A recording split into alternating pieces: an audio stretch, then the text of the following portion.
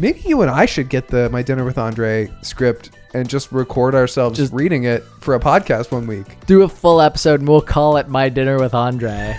I wonder if we'll get sued for that. And then we'll just do the audio play of it. I wonder if we're allowed to do that. I'm going to look into it because that seems like a fun idea. What a hilarious thing. Especially if it's the first time we're reading it. Yeah, exactly. Oh, it should be. Just like completely cold. All right. Well, if we can't get through it, surely Will Smith can make some phone calls and make that happen. It's true. Unless, of course, you can't trust him. Which you can't. Nope. Never trust Will Smith. NTWS.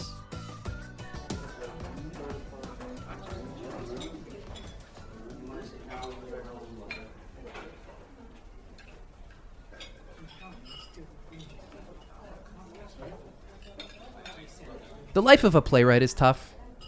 It's not easy, as some people seem to think. You work hard writing plays. Nobody puts them on. You take up other lines of work to try to make a living. I became an actor, and people don't hire you, so you just spend your days doing errands of your trade. Today I had to be up at 10 in the morning to make some important phone calls. Then I'd gone to the stationery store to buy envelopes, then to the Xerox shop. There were dozens of things to do. By 5 o'clock, I'd finally made it to the post office and mailed off several copies of my plays. Meanwhile, checking constantly with my answering service to see if my agent had called with any acting work. In the morning, the mailbox had just been stuffed with bills. What am I supposed to do? How was I supposed to pay them? After all, I was already doing my best. I've lived in this city all my life. I grew up on the Upper East Side. When I was 10 years old, I was rich. I was an aristocrat riding around in taxis surrounded by comfort, and all I thought about was art and music. Now I'm 36, and all I think about is money. It was now 7 o'clock, and I would have liked nothing better than to go home and have my girlfriend Debbie cook me a nice, delicious dinner. But for the last several years, our financial circumstances have forced Debbie to work 3 nights a week as a waitress. After all, somebody had to bring in a little money, so I was on my own. But the worst thing of all was that I'd been trapped by an odd series of circumstances into agreeing to have dinner with a man I'd been avoiding literally for years. His name was Andre Gregory. At one time, he'd been a very close friend of mine, as well as my most valued colleague in the theater. In fact, he was the man who had first discovered me and put one of my plays on the professional stage. When I'd known Andre, he'd been at the height of his career as a theater director. The amazing work he did with his company, the Manhattan Project, had just stunned audiences throughout the world. But then something had happened to Andre. He dropped out of the theater. He sort of disappeared. For months at a time, his family seemed only to know that he was traveling in some odd place like Tibet, which was really weird because he loved his wife and children. He never used to like to leave home at all, or else you'd hear that someone had met him at a party and he'd been telling people that he'd talked with trees or something like that. Obviously, something terrible happened to Andre. The whole idea of meeting him made me very nervous. I mean, I really wasn't up for that sort of thing. I had problems of my own. I mean, I couldn't help Andre. Was I supposed to be a doctor or what? Hello. Hello, sir. Sir, my name is Wally Shawn. I'm expected at the table of Andre Gregory. That table will be a moment, sir. If you like, you may have a drink at the bar. Can I have a club soda, please? I'm sorry, sir. We only serve Source de Pavillon. That'd be fine, thank you. When I'd called Andre and he'd suggested that we meet in this particular restaurant, I'd been rather surprised because Andre's tastes used to be very aesthetic, even though people have always known that he has some money somewhere. I mean, how the hell else could he have been flying off to Asia and so on and still have been supporting his family? The reason I was meeting Andre was that an acquaintance of mine, George Grassfield, had called me and just insisted that I had to see him. Apparently George had been walking his dog in an odd section of town the night before, and he suddenly has come across Andre leaning against a crumbling old building and sobbing. Andre had explained to George that he'd just been watching the Ingmar Bergman movie Autumn Sonata, about 25 blocks away, and he'd been seized by a fit of ungovernable crying when the character played by Ingrid Bergman had said, "I could always live in my art, but never in my life." Wally! Wow, my God. I remember when I first started working with Andre's company, I couldn't get over the way the actors would hug when they greeted each other. Wow, now I'm really in theater, I thought. Well, you look terrific. Well, I feel terrible. Good evening, sir. Nice to see you again. Thank you. Good evening. I'll have a spritzer if I could. Yes, sir. Thank you. I was feeling incredibly nervous. I wasn't sure I could stick through an entire meal with him. So we talked about this and that. He told me a few things about Jerzy Grotowski, the great Polish theater director, who was a friend and almost like a kind of guru of Andre's. He'd also dropped out of theater. Grotowski was a pretty unusual character himself. At one time, he'd been quite fat, and then he lost an incredible amount of weight, become very thin, and had grown a beard. Your table is ready. Oh, If you feel like sitting down. Oh, yes. Thank you. I was beginning to realize that the only way to make this evening bearable would be to ask Andre a few questions. Asking questions always relaxes me. In fact, I sometimes think that my secret profession is that I'm a private investigator, a detective. I always enjoy finding out about people, even if they're in absolute agony. I always find it very interesting. By the way, is he still thin? What? Grotowski, is he still thin? Oh, absolutely. Oh, the waiter? I think we can do without this. Yes, sir. Thank you. What about this one? 7 swimming shrimp. Ready for your order? Yes, the Arangaluska. How do you prepare that? Andre seemed to know an awful lot about the menu. I didn't understand a word of it. Very good, I think. No, I think I'll have the Cayo raisin. Very good. The quail. Oh, quails. I'll have that as well. 2. Great. Great. And then I think, to begin with, the terrine de poisson. Yes. What is that? It's a sort of pate, light, made of fish. Does it have bones in it? No bones, perfectly safe. Well, what is the Bramborova Polevka? It's a potato soup. It's quite delicious. Oh, well, that's great. I'll have that. Thank you very kindly. Thank you very much. Well, and when was the last time? So we talked for a while about my writing and my acting and about my girlfriend, Debbie. We talked about his wife, Chiquita, and his 2 children, Nicholas and Marina. And I'd stayed back. Finally, I got around to asking him what he'd been up to for the last few years. I'm just dying to hear it. Really? Really? At first, he seemed a little reluctant to go into it, so I just kept asking, and finally he started to answer. Conference on paratheatrical work then, and this must have been about 5 years ago, and Grotowski and I were working along Fifth Avenue, and we were talking, you see. He'd invited me to come teach that summer in Poland, to teach a workshop to actors and directors and whatever, and I told him I didn't want to come because really I had nothing left to teach. I had nothing left to say. I didn't know anything. I couldn't teach anything. Exercises meant nothing to me anymore. Working on scenes from plays seemed ridiculous. I didn't know what to do. I just couldn't do it. So he said, "Why don't you tell me anything you'd like to have if you did a workshop for me, no matter how outrageous, and maybe I can give it to you." So I said, "Well, if you could give me 40 Jewish women who speak neither English nor French, either women who've been in theater for a long time and want to leave it but don't know why, or young women who love the theater but have never seen a theater they could love, and if these women could play the trumpet or the harp, and if I could work in a forest, I'd come." A week later, or 2 weeks later, he called me from Poland and he said, "Well, 40 Jewish women, that's a little hard to find," but he said, "I do have 40 women. They all pretty much fit the definition." And he said, "I also have some very interesting men, but you don't have to work with them. These are all people who have in common the fact that they're questioning the theater. They don't all play the trumpet or the harp, but they all want to play a musical instrument, and none of them speak English." And he found me a forest, Wally. The only inhabitants of this forest were some wild boar and a hermit. That was an offer I couldn't refuse. I had to go. So I went to Poland to see this wonderful group of young men and women, and the forest he'd found us was absolutely magic. But, it was a huge forest. I mean, the trees were so large that 4 or 5 people linking their arms couldn't get their arms around the trees. So we were camped out beside the ruins of these little tiny castles, and we would eat around the great stone slab that served as a sort of table. And our schedule was usually that we'd start work around sunset, and then generally we'd work until 6 or 7 in the morning. And then, because the Poles loved to sing and dance, we'd sing and dance until about 10 or 11 in the morning. And then we'd have our food, which was generally bread, jam, cheese, and tea, and then we'd sleep from around noon to sunset.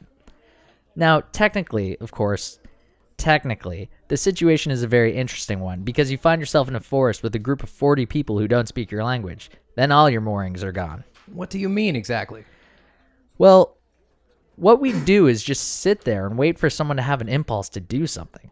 Now, in a way, that's something like a theatrical improvisation. If you're working with a director on a play by Chekhov, you might have the actors playing the mother, the son, and the uncle all sit around in a room and do a made-up scene that isn't the play. For instance, you might have them say, all right, let's say that it's a rainy Sunday afternoon in Soren's estate, and you're all trapped in the drawing room together. And then everyone would improvise, saying what they're doing or what their character might say and do in that circumstance. Except in this type of improvisation, the kind we did in Poland, the theme is oneself. So you follow the same law of improvisation, which is what you do whatever your impulse as the character tells you to do. But in this case, you're the character. So there's no imaginary situation to hide behind, and there's no other person to hide behind. What you're doing, in fact, is you're asking the same questions that Stanislavski said the actor should constantly ask himself as the character. Who am I? Why am I here? Where do I come from? And where am I going? But instead of applying them to a role, you apply them to yourself.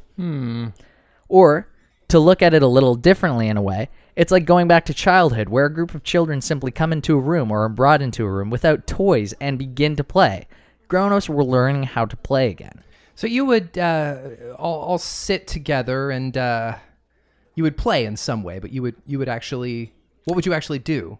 Well, I could give you a good example. You see, we worked together for a week in the city and went off into the forest, and of course, Grotowski was there in the city too. And I heard that every night he conducted something called a beehive, and I loved the sound of this beehive. So a night or two before we were supposed to go off into the country, I grabbed him by the collar and I said, listen about this beehive, I'd kind of like to participate in this one, just instinctively. I feel like it would be something interesting. And he said, well, certainly. In fact, why don't you, with your group, lead the beehive instead of participating in one? Well, I got very nervous, I said, well, what is the beehive? He said, well, a beehive is at 8 o'clock, 100 strangers come into a room, and I said, yes. And he said, and whatever happens is a beehive. I said, yes, but what am I supposed to do? He said, that's up to you. I said, no, I really don't want to do this. I'll just participate. And he said, no, you lead the beehive. Well, I was terrified, Wally. I mean, in a way, I felt on stage. I did it anyway. God, well, tell me about it. You see, there was this song. I have a tape of it. I can play it for you one day. And it's just unbelievably beautiful. You see, one of the women in our group knew a few fragments of the songs of St. Francis, and it's a song that you thank God for your eyes, and you thank God for your heart, and you thank God for your friends, and you thank God for your life, and it repeats itself over and over again. And this became our theme song. I really must play the thing for you one day because you just can't believe that a group of people who don't know how to sing could create something so beautiful. So that when the people arrived for the beehive, that our group would already be there singing this beautiful song and that we would simply sing it over and over again. One of the people decided to bring her very large teddy bear, well, she's a little afraid of this event, and somebody wanted to bring a sheet, and somebody wanted to bring a large bowl of water in case people got hot or thirsty. And somebody suggested that we have candles, and there would be no artificial light, but candlelight. And I remember watching people prepare for this evening. Of course, there was no makeup, and there were no costumes, but it was exactly the way that people prepare for a performance, People sort of taking off their jewelry and their watches and stowing it away and making sure it's all secure. And then people arrived the way that they would arrive in a theater, in ones and twos and 10s and 15s and what have you. And we were just sitting there, and we were singing this very beautiful song, and people started to sit with us and started to learn the song.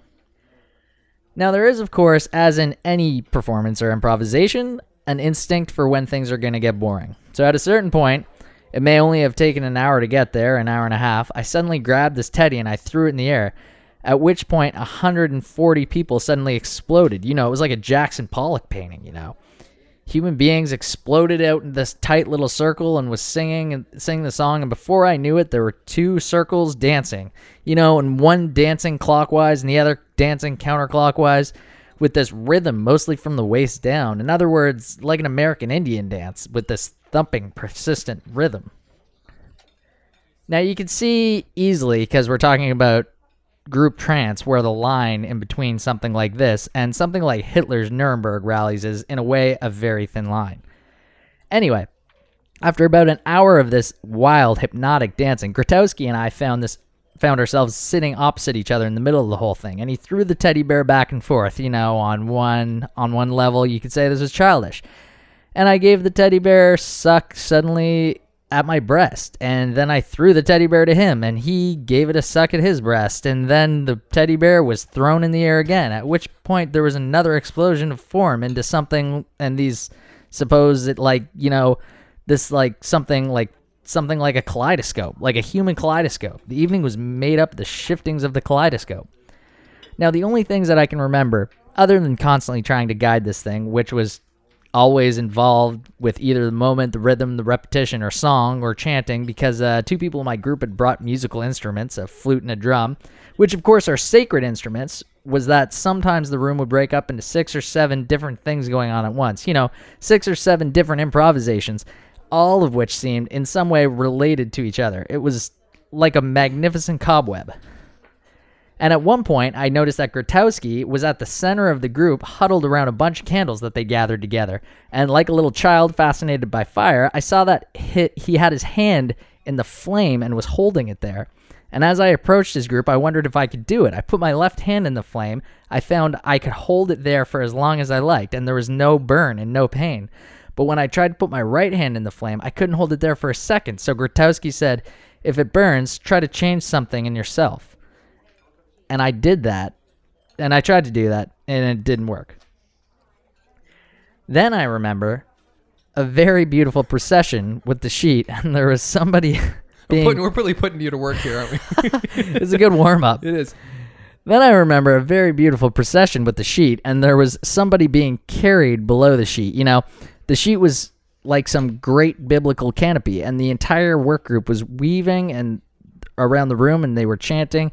And then at one point, people were dancing, and I was dancing with the girl. Suddenly, our hands began vibrating near each other's like this, vibrating. And we got down to our hands and knees, and suddenly I was sobbing in her arms, and she was sort of cradling me in her arms, and then she started to cry too. And then we just hugged each other for a moment, and then we joined the dance again. And then at a certain point, hours later, we returned to the singing of the song of St. Francis, and that was the end of the Beehive. And then again, when it was over, it was just like the theater after a performance. People sort of put on their earrings and their wristwatches and went off to the railroad station to drink a lot of beer and have a good dinner. Oh, and there was this one girl who wasn't in our group, but who just wouldn't leave, so we took her along with us. Huh. God. Well, tell me some of the other things you did with your group. Well, I remember once when we were in the city, we tried doing an improvisation, the kind I used to do in New York. Everyone's supposed to be on an airplane, and they've all learned from the pilot there's something wrong with the motor. But what's unusual with this improvisation was that there were 2 people who participated in it fell in love. They've, in fact, married. And then we went, out of fear of being on this plane, they fell in love, thinking that they were going to die in the moment. And then we went to the forest. These two disappeared because they understood the experiment so well. They realized that to go off in the forest was much more important than any kind of experiment the group could do as a whole. So about halfway through the week, we stumbled into a clearing in the forest, and 2 of them were fast asleep in each other's arms. It was around dawn, and we put flowers on them to let them know we'd been there, and then we crept away. And then on the last day of our stay in the forest, these 2 showed up, and they shook me by my hands, and they thanked me very much for the wonderful work they'd been able to do. You see, they understood what it was about. I mean, of course, that poses the question of what was it about, but it has something to do with living. And then on our final day of the stay in the forest, the whole group did something so wonderful for me, Wally. They arranged a christening, a baptism for me. They filled a castle with flowers, and it was just a miracle of light because they'd literally set up hundreds of candles and torches. I mean, no church could have looked more beautiful. There was a simple ceremony, and one of them played the role of my godmother, and another played the role of my godfather, and I was given a new name. They called me Yendrush.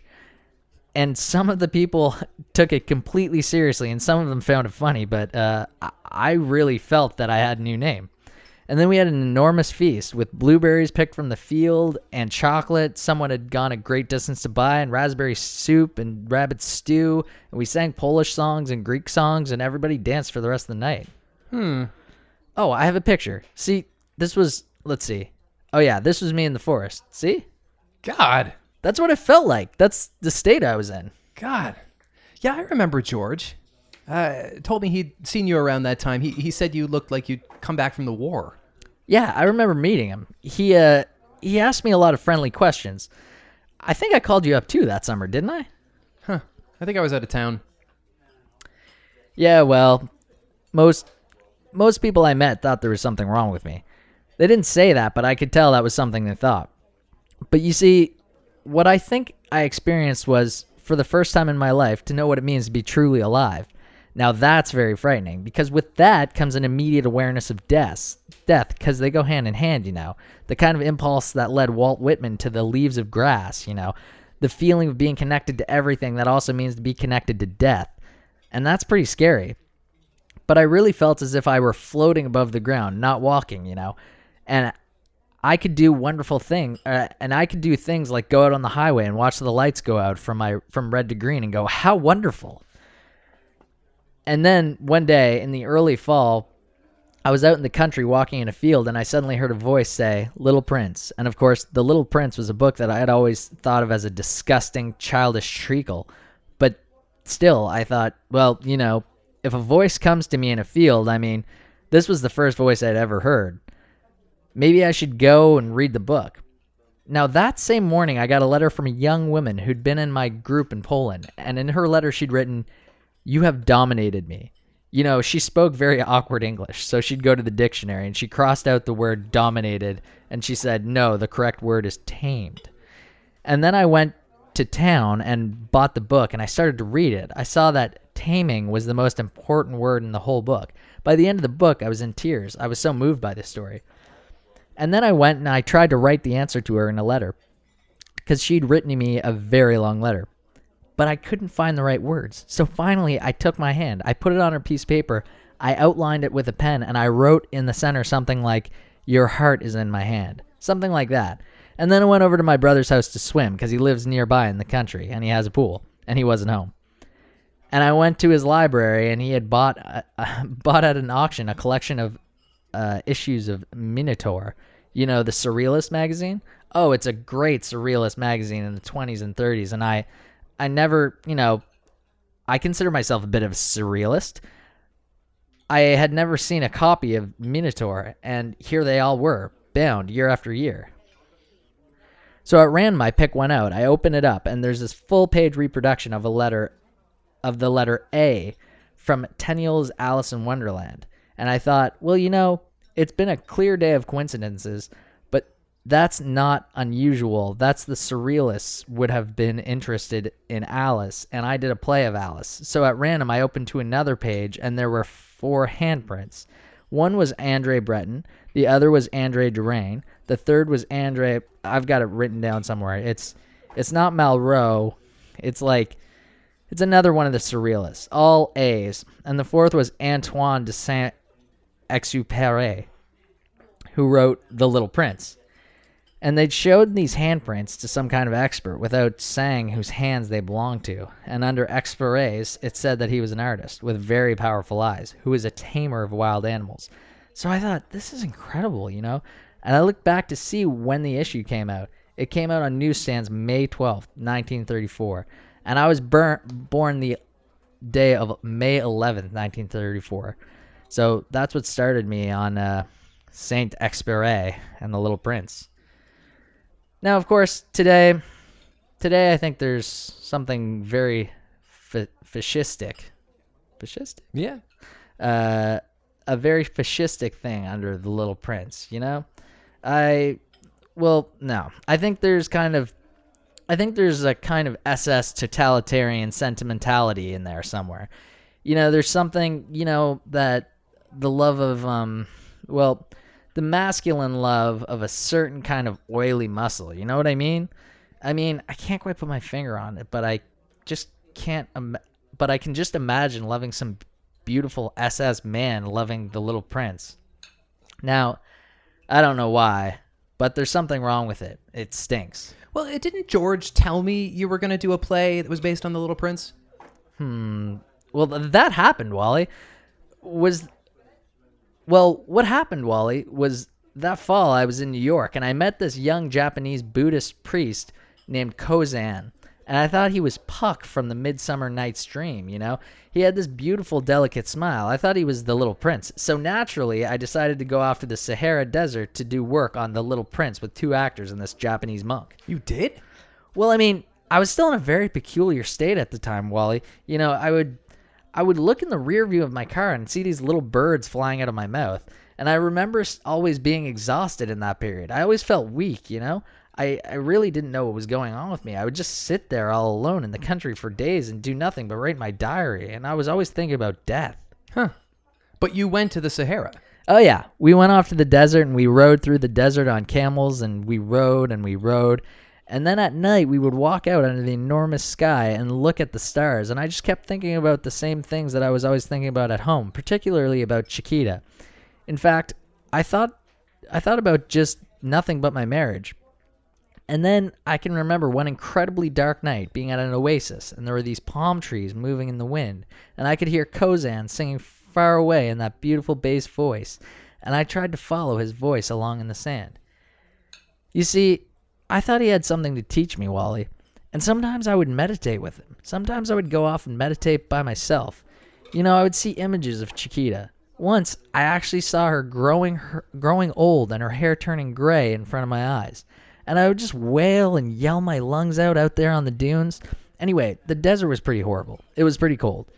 We were searching for something, and I couldn't tell if we were finding anything. You know, once Kozan and we were sitting on this dune, and we just ate sand. No, we weren't trying to be funny. I started, and then he started. We just ate sand and threw up. That's how desperate we were. In other words, we didn't know why we were there. We didn't know what we were looking for. The entire thing seemed completely absurd, arid, and empty. It was like a last chance or something. Huh. So what happened then? Well, in those days, I went completely on impulse. So on impulse, I brought Kozan back with us to New York after we got back from the Sahara. And he stayed for 6 months. And he really sort of took over the whole family in a way. What do you mean? Well, there was certainly a center missing in the house at the time. There certainly wasn't a father, because I was always thinking about going off to Tibet or doing God knows what. And so he taught the whole family to meditate, and he told them about Asia and the East and his monastery and everything. He really captivated everyone with an incredible bag of tricks. He had literally developed himself, Wally, so that he could push on his fingers and rise out of his chair. I mean, he could literally go like this, you know, push his fingers and go into a headstand and just hold himself there with 2 fingers. Or if Chiquita would suddenly get a little tension in her neck, well, he'd immediately have her down on the floor. He'd be walking up and down her back doing these unbelievable massages, you know? And the children found him amazing.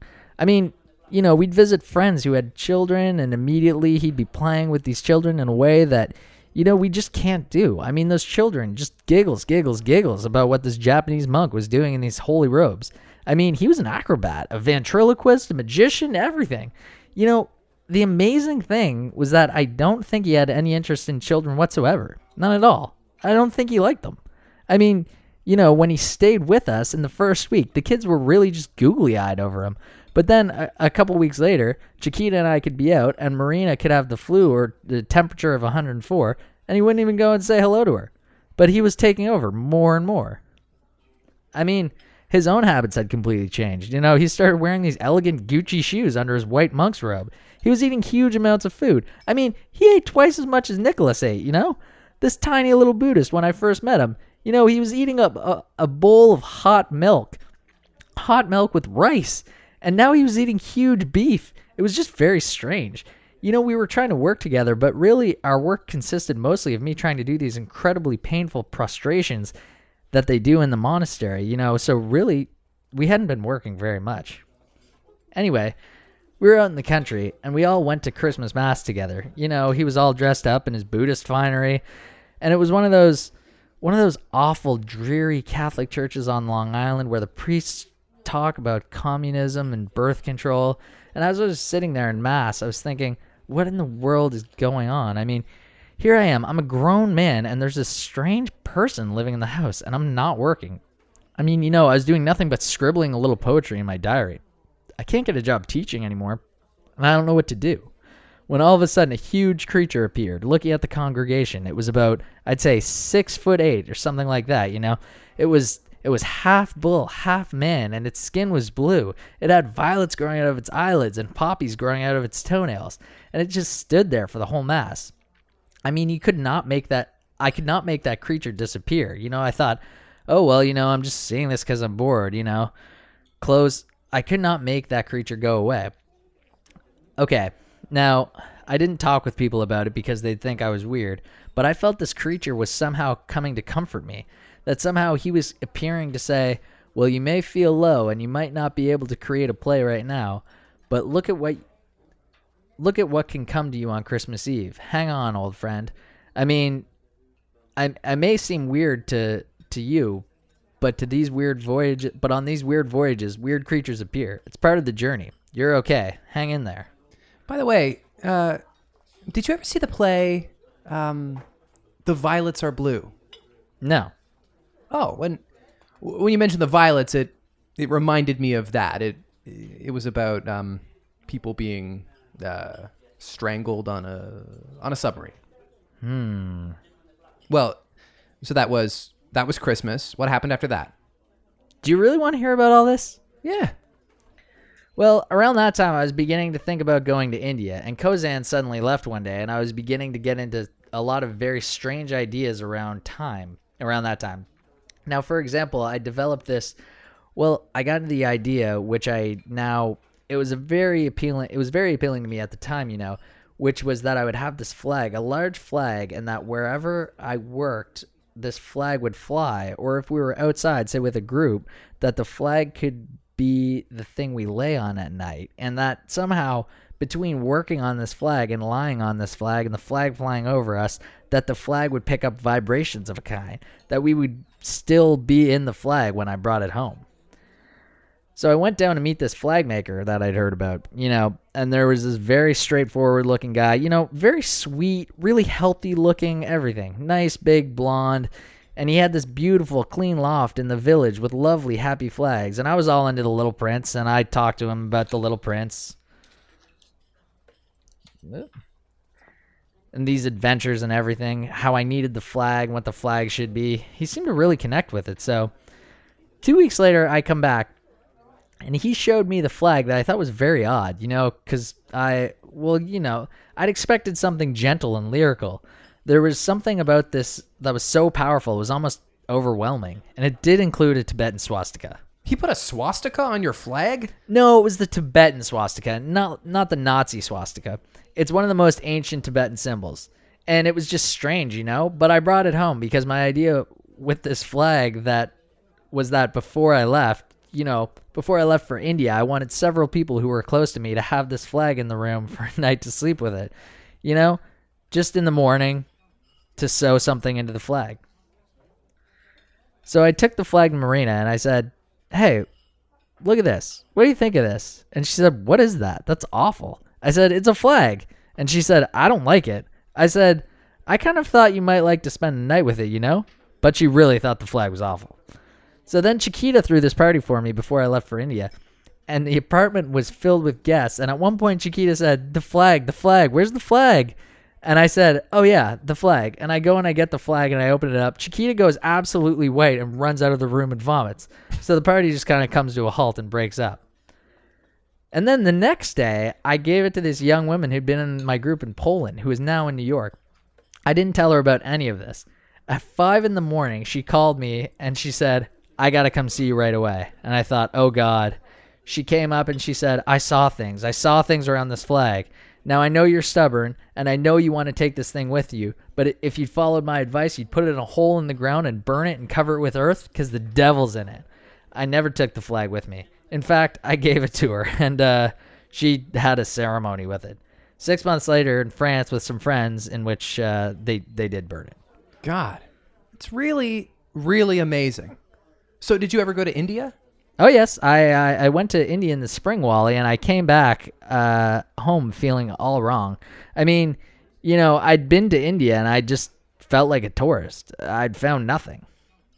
So I was spending the summer on Long Island with my family, and I heard about this community in Scotland called Findhorn, where people sang and talked and meditated with plants. And it was founded by several rather middle-class English and Scottish eccentrics, some of them intellectuals and some of them not.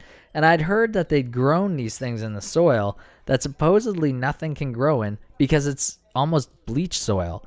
And they'd grown the largest cauliflowers in the world. And there are sorts of cabbages, and they've grown trees that can't grow in the British Isles. So I went there. I mean, this amazing place, Wally. I mean, if there are insects bothering the plants, they will talk with the insects. They will make an agreement by which they'll set aside this special patch of vegetables just for the insects. And then the insects will leave the main part. Things like that.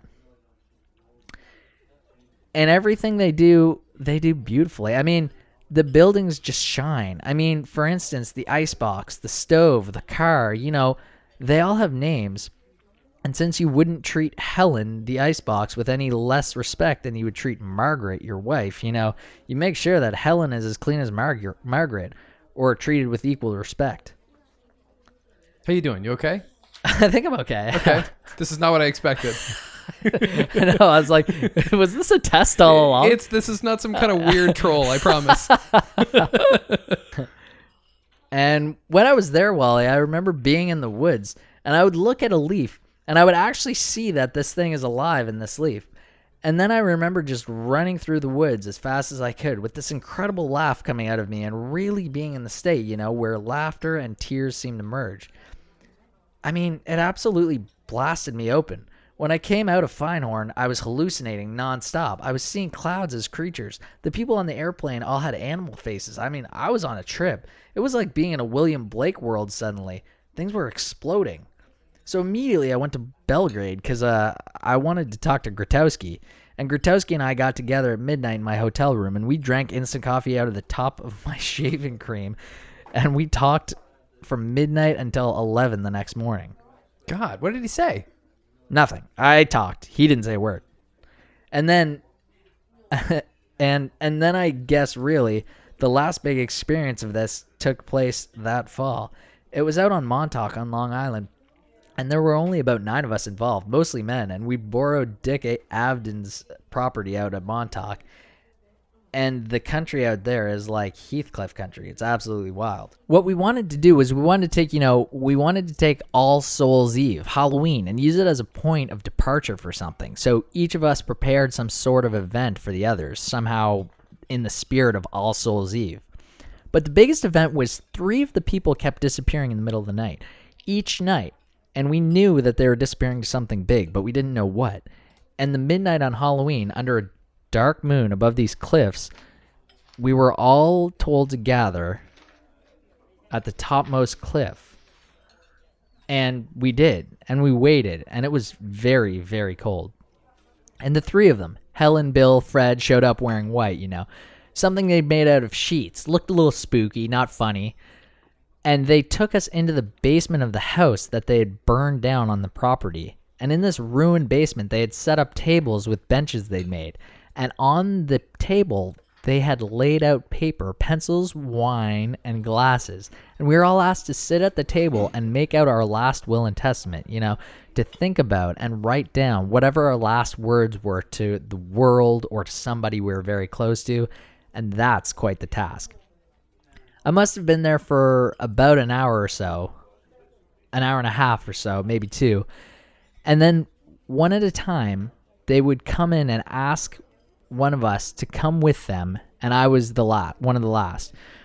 And they came for me and they put a blindfold on me and they ran me through these fields, 2 people, and they'd found a kind of plotting shed, a kind of shed on the grounds, a tiny room that once had tools in it.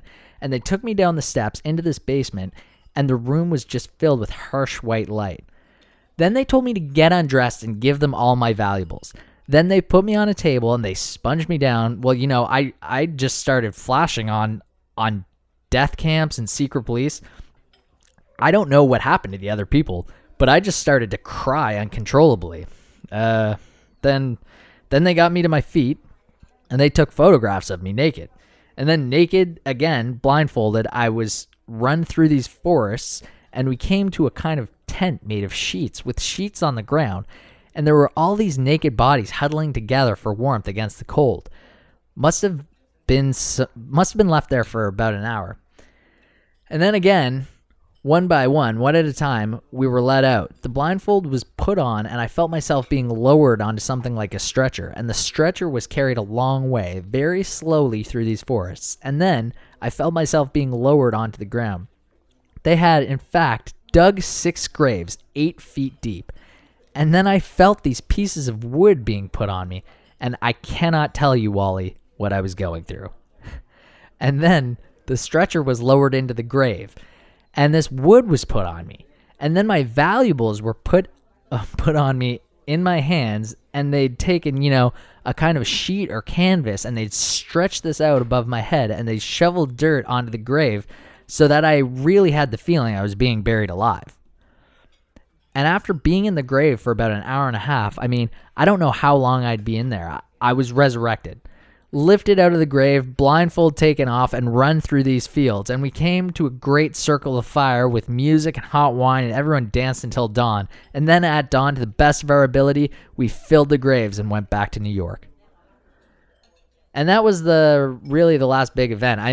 That was the end, I began to realize I didn't want to do these things anymore, I felt sort of becalmed, like that chapter in Moby Dick where the wind goes out of the sails. And then last winter, without thinking about it very much, I went to see this agent I know to tell him that I was interested in directing plays again. Actually, he seemed a little surprised to see that Rip Van Winkle was still alive. This quail. God, I didn't know they were so small. Well, frankly, I'm sort of repelled by the whole story, if you really want to know. What? Yeah. Who did you think I was? That's the story of some kind of spoiled princess. Who did I think I was? The Shah of Iran? I really wonder if people such as myself are really not Albert Speer, Wally. Hitler's architect. Albert Speer? What? No, I've been thinking a lot about him recently because I think I am Speer. And I think it's time that I was caught and tried the way he was. What are you talking about? Well, he was a very cultivated man, an architect, an artist. He thought the ordinary rules of life didn't apply to him either. I really feel that everything I've done is horrific. Just horrific. Oh my God. But why? You see, I've seen a lot of death in the last few years, Wally. And there's one thing that's for sure about death. You do it alone. You see, that seems quite certain. You see, that I've seen. That the people around your bed mean nothing. Your reviews mean nothing. Whatever it is, you do it alone. And so the question is, when I get on my deathbed, what kind of a person am I going to be? And I'm just very dubious about the kind of person who would have lived his life the last few years the way I did. Why should you feel that way? You see, I've had a very rough time in the last few months, Wally. 3 different people in my family were put in the hospital at the same time. Then my mother died. Then Marina had something wrong with her back, and we were just terribly worried about her, So I'm feeling very raw right now. I can't sleep. My nerves are shot. I'm affected by everything. Last week I had this really nice director from Norway over for dinner, and he's someone that I've known for years, and he's somebody that I think I'm quite fond of. And I was sitting there, and I was just thinking he was a pompous, defensive, conservative, stuffed shirt who was just interested in the theater, He was talking, and his mother had been a famous Norwegian comedian. I realized he had said, "I remember my mother," at least 400 times during the evening. And he was telling story after story about his mother, I'd heard these stories 20 times in the past. He was drinking this bottle of bourbon very quietly. His laugh was so horrible, I could hear his laugh, the pain in his laugh, the hollowness, like what being that woman's son had done to him. So at a certain point, I just had to ask him to leave nicely. I told him I had to get up early the next morning because it was so horrible. It was just as if he had died in my living room. And then, I went to the bathroom and I cried because I felt I'd lost a friend. And then after he'd gone, I turned the television on and there was this guy who had just won something, some sports event, some kind of great big check and some kind of huge silver bottle. And he couldn't stuff the check in the bottle. And he put the bottle in front of his nose and he pretended it was his face, He wasn't really listening to the guy who was interviewing him, but he was smiling malevolently at his friends. And I looked at the guy and I thought, what a horrible, empty, manipulative rat. And then I thought, that guy is me. And then last night, actually, it was our 20th wedding anniversary. And I took Chiquita to see the show about Billie Holiday. And I looked at these show business people who know nothing about Billie Holiday. Nothing. You see, they're really kind of, in a way, intellectual creeps. And I suddenly had this feeling. I was just sitting there crying through most of the show. And I suddenly had this feeling I was just as creepy as they were.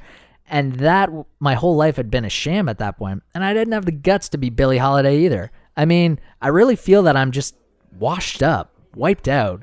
I feel I've just squandered my life. Andre, now, how can you say something like that? Well, I may be in a very emotional state right now, Wally, but since I've come back home, I've just been finding the world we're living in more and more upsetting.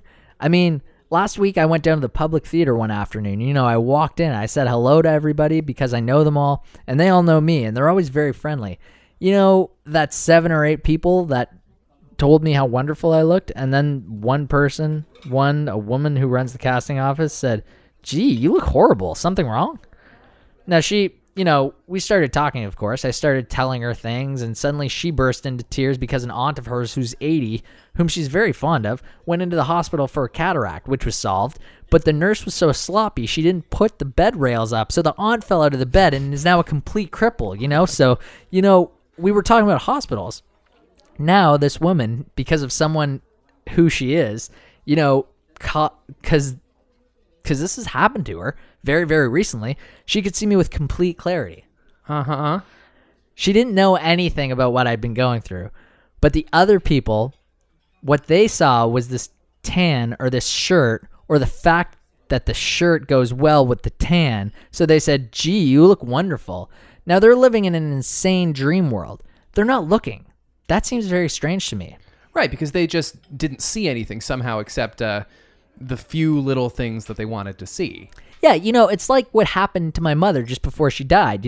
We'd gone to the hospital to see my mother, and I went in to see her, and I saw this woman who looked as bad as any survivor of Auschwitz or Dachau. And I was out in the hall sort of comforting my father when a doctor, who's a specialist in a problem that she had in her arm, went into her room and came out just beaming. And he said, boy, don't we have a reason to feel great? Isn't it wonderful how she's coming along? Now, all we saw was the arm. That's all he saw. Or all he saw was the arm. That's all he saw. Now, here's another person who's existing in a dream, who on top of that is kind of a butcher, who's committed to a kind of familial murder. Because when he comes out of the room, he's psychically killing us by taking us into a dream world where we become confused and frightened. Because the moment before we saw somebody who already looked dead, and now here comes a specialist who tells us they're in wonderful shape. They were literally driving my father crazy. Here's an 82-year-old man who's very emotional. And, if you go in one moment and you see the person's dying and you don't want them to die, and then a doctor comes out 5 minutes later and tells you they're in wonderful shape, you can go crazy. Yeah, I know what you mean. The doctor didn't see my mother. The people in the public theater didn't see me. We're just walking around in some kind of fog. I think we're all in a trance. We're walking around like zombies. I don't even think we're aware of ourselves or a reaction to things. We're just going around all day in our unconscious machines. And meanwhile, there's all this rage and worry and uneasiness building up inside us. That's right. It just builds up. And then it just leaps out inappropriately. I mean, I remember when I was acting in this play based on the Master and Margarita by Bulgakov. And I was playing the part of the cat, but they had trouble making the cat suit. So I didn't get it delivered to me till the night of the first performance, particularly the head. I mean, I'd never even had a chance to try it on. And about 4 of my fellow actors actually came up to me and they said things which I couldn't help thinking were attempts to destroy me, you know? One of them said, oh, well, now that head will totally change your hearing and your performance. You may hear everything completely differently, and it may be very upsetting. Now I was once in a performance where I was wearing earmuffs, and I couldn't hear anything anybody said. And then another one said, oh, you know, whenever I wear even a hat on stage, I tend to faint. I mean, those remarks were just full of hostility because, I mean, you know, if I'd listened to those people, I would have gone out on that stage and I wouldn't have been able to hear anything and I would have fainted. But the hostility was completely inappropriate because, in fact, those people liked me. I mean, that hostility was just some feeling that was, you know, left over from some previous experience. Because somehow in our social existence today, we're only allowed to express our feelings weirdly, indirectly. If you express them directly, everybody goes crazy. Well, did you express your feelings about what those people said to you? No, I mean, I didn't even know what I felt until I thought about it later. I mean, at the most, you know, in a situation like that, even if I had known what I felt, I might say something if I'm really annoyed, like, oh yeah, well, that's just fascinating. And I probably will faint tonight, just as you did. I do just the same thing myself. We can't be direct, so we end up saying the weirdest things. I mean, I remember a night, it was a couple weeks after my mother died, and I was in pretty bad shape. And I had dinner with 3 relatively close friends, 2 of whom had known my mother quite well, and 3 of whom had known me for years. You know, that we went through the entire evening without my being able to, for a moment, get anywhere near what I wanted. You know, not that I wanted to sit and have this dreary evening in which I was talking about all the pain I was going through and everything. Really not at all. But the fact that nobody could say, gee, what a shame about your mother, or how are you feeling? It was just as if nothing had happened. They were all making these jokes and laughing, and I got quite crazy, as a matter of fact. You know, one of these people mentioned a certain man whom I didn't like very much, and I started screeching about how he had just been found in the Bronx River and his penis had dropped off from gonorrhea and all these insane things. And then later, when I got home, I realized I'd just been desperate to break through this ice. Yep. And I mean, you do realize, Wally, that if you brought the situation into a Tibetan home, that'd just be so far out. I mean, they wouldn't even be able to understand it. I mean, that would just be simply so weird, Wally. If 4 Tibetans came together and this tragedy had just struck one of the ones, and they had spent the evening going, ha ha ho ho ho ho he he. I mean, you know, Tibetans would have looked at that and and they would have thought that was the most unimaginable behavior. But for us, that's common behavior. Uh-huh. I mean, really, the Africans would have probably put their spears into all 4 of us because it would have driven them crazy. I mean, they would have thought we were dangerous animals or something like that. I mean, right. That's absolutely abnormal behavior. Is everything all right, gentlemen? Great. Yeah. But those are typical evenings for us. I mean, we go to dinner parties like that all the time. These evenings are really sort of like sickly dreams because people are talking in symbols. Everyone is sort of floating through this fog of symbols and unconscious feelings. No one says what they're really thinking. Then people will start making these jokes that are really some sort of secret code. Right. Well, what often happens in some of these evenings is that these really crazy little fantasies will just start being played with, you know, and everyone will be talking at once and sort of saying, hey, wouldn't it be great if Frank Sinatra and Mrs. Nixon and blah, blah, blah, blah were in such a situation, you know, always with famous people and always sort of grotesque. Or people will be talking about some horrible thing like the death of that girl in the car with Ted Kennedy. And they'll just be roaring with laughter. I mean, it's really amazing. It's just unbelievable. That's the only way anything is expressed, through these completely insane jokes. I mean, I think that's why I never understand what's going on at a party. I'm always completely confused. You know, Debbie once said, after one of these New York evenings, she thought she'd traveled a greater distance just by journeying from her origins in the suburbs of Chicago to that New York evening. Then her grandmother had traveled in making her way from the steppes of Russia to the suburbs of Chicago. Oh, I think that's right. You know, it may be, Wally, that one of the reasons that we don't know what's going on is that when we're there at a party, we're all too busy performing. Uh-huh. That was one of the reasons that Grotowski gave up the theater. He just felt that people in their lives were performing so well that performance in the theater was kind of superfluous and, in a way, obscene. Huh. I mean, isn't it amazing how often a doctor will live up to our expectation of how a doctor should look? When you see a terrorist on television, he looks like a terrorist. I mean, we live in a world of which fathers or single people or artists are all trying to live up to someone's fantasy of how a father, a single person, or an artist should look and behave. They all act as if they know exactly how they ought to conduct themselves in every single moment. And they all seem totally self-confident. Of course, privately, people are very mixed up about themselves. Yeah. They don't know what they should be doing in their lives. They're reading all these self-help books.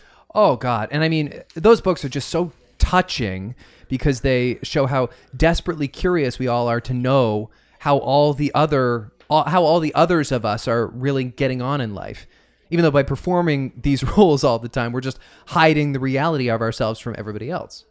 I mean, we live in such ludicrous ignorance of each other. I mean, we usually don't even know the things we'd like to know, even about our supposedly closest friends. I mean, you know, suppose you're going through some kind of hell in your own life. Well, you would love to know. You would love to know if your friends have experienced similar things, but we just don't dare ask each other. No, it'd be like asking your friend to drop his role. I mean, we just put no value at all on perceiving reality. I mean, on the contrary, this incredible emphasis that we all place now on our so-called careers automatically makes perceiving reality a very low priority. Because if your life is organized around trying to be successful in a career, well, it just doesn't matter what you perceive or what you experience. You can really sort of shut your mind off for years ahead. In a way, you can sort of turn on the automatic pilot. You know, just the way your mother's doctors had this automatic pilot when he went in and he looked at the arm and he totally failed to perceive anything else. That's right. Our minds are just focused on these goals and plans, which in themselves are not reality. No. Goals and plans are not. I mean, they're fantasy. They're part of a dream life. I mean, you know, it always just does seem so ridiculous somehow that everybody has to have his little goal in life. I mean, it's so absurd in a way when you consider that it doesn't matter which one it is. Right, and because people's concentration is on their goals in their life, they just live each moment by habit, really like the Norwegian telling the same stories over and over again. Mm-hmm. Life becomes habitual, and it is today. I mean, very few things happen now, like that moment when Marlon Brando sent the Indian woman to accept the Oscar and everything went haywire. Things just very rarely go haywire now, and if you're operating by habit, then you're really not living. I mean, you know, in Sanskrit, the root verb of to be is the same as to grow or to make grow. Huh. Do you know about ROC? Oh, well, ROC was a wonderful man. He was one of the founders of Findhorn, and he was one of Scotland's greatest mathematician, and he was one of the century's greatest mathematicians, and he prided himself on the fact that he had no fantasy life, no dream life, nothing to stand be, no imaginary life, nothing to stand in between him and the direct prescription of mathematics. And one day, when he was in his mid-50s, he was walking in the gardens of Edinburgh, and he saw a faun. The faun was very surprised because fawns have always, been able to see people. But, very few people ever see them. And, those little imaginary creatures, not a deer. Oh. You call them fawns, don't you? I thought a fawn was a baby deer. Yeah, well, there's a deer that's called a fawn, but those are like these little Oh, the kind that Debussy. Yeah.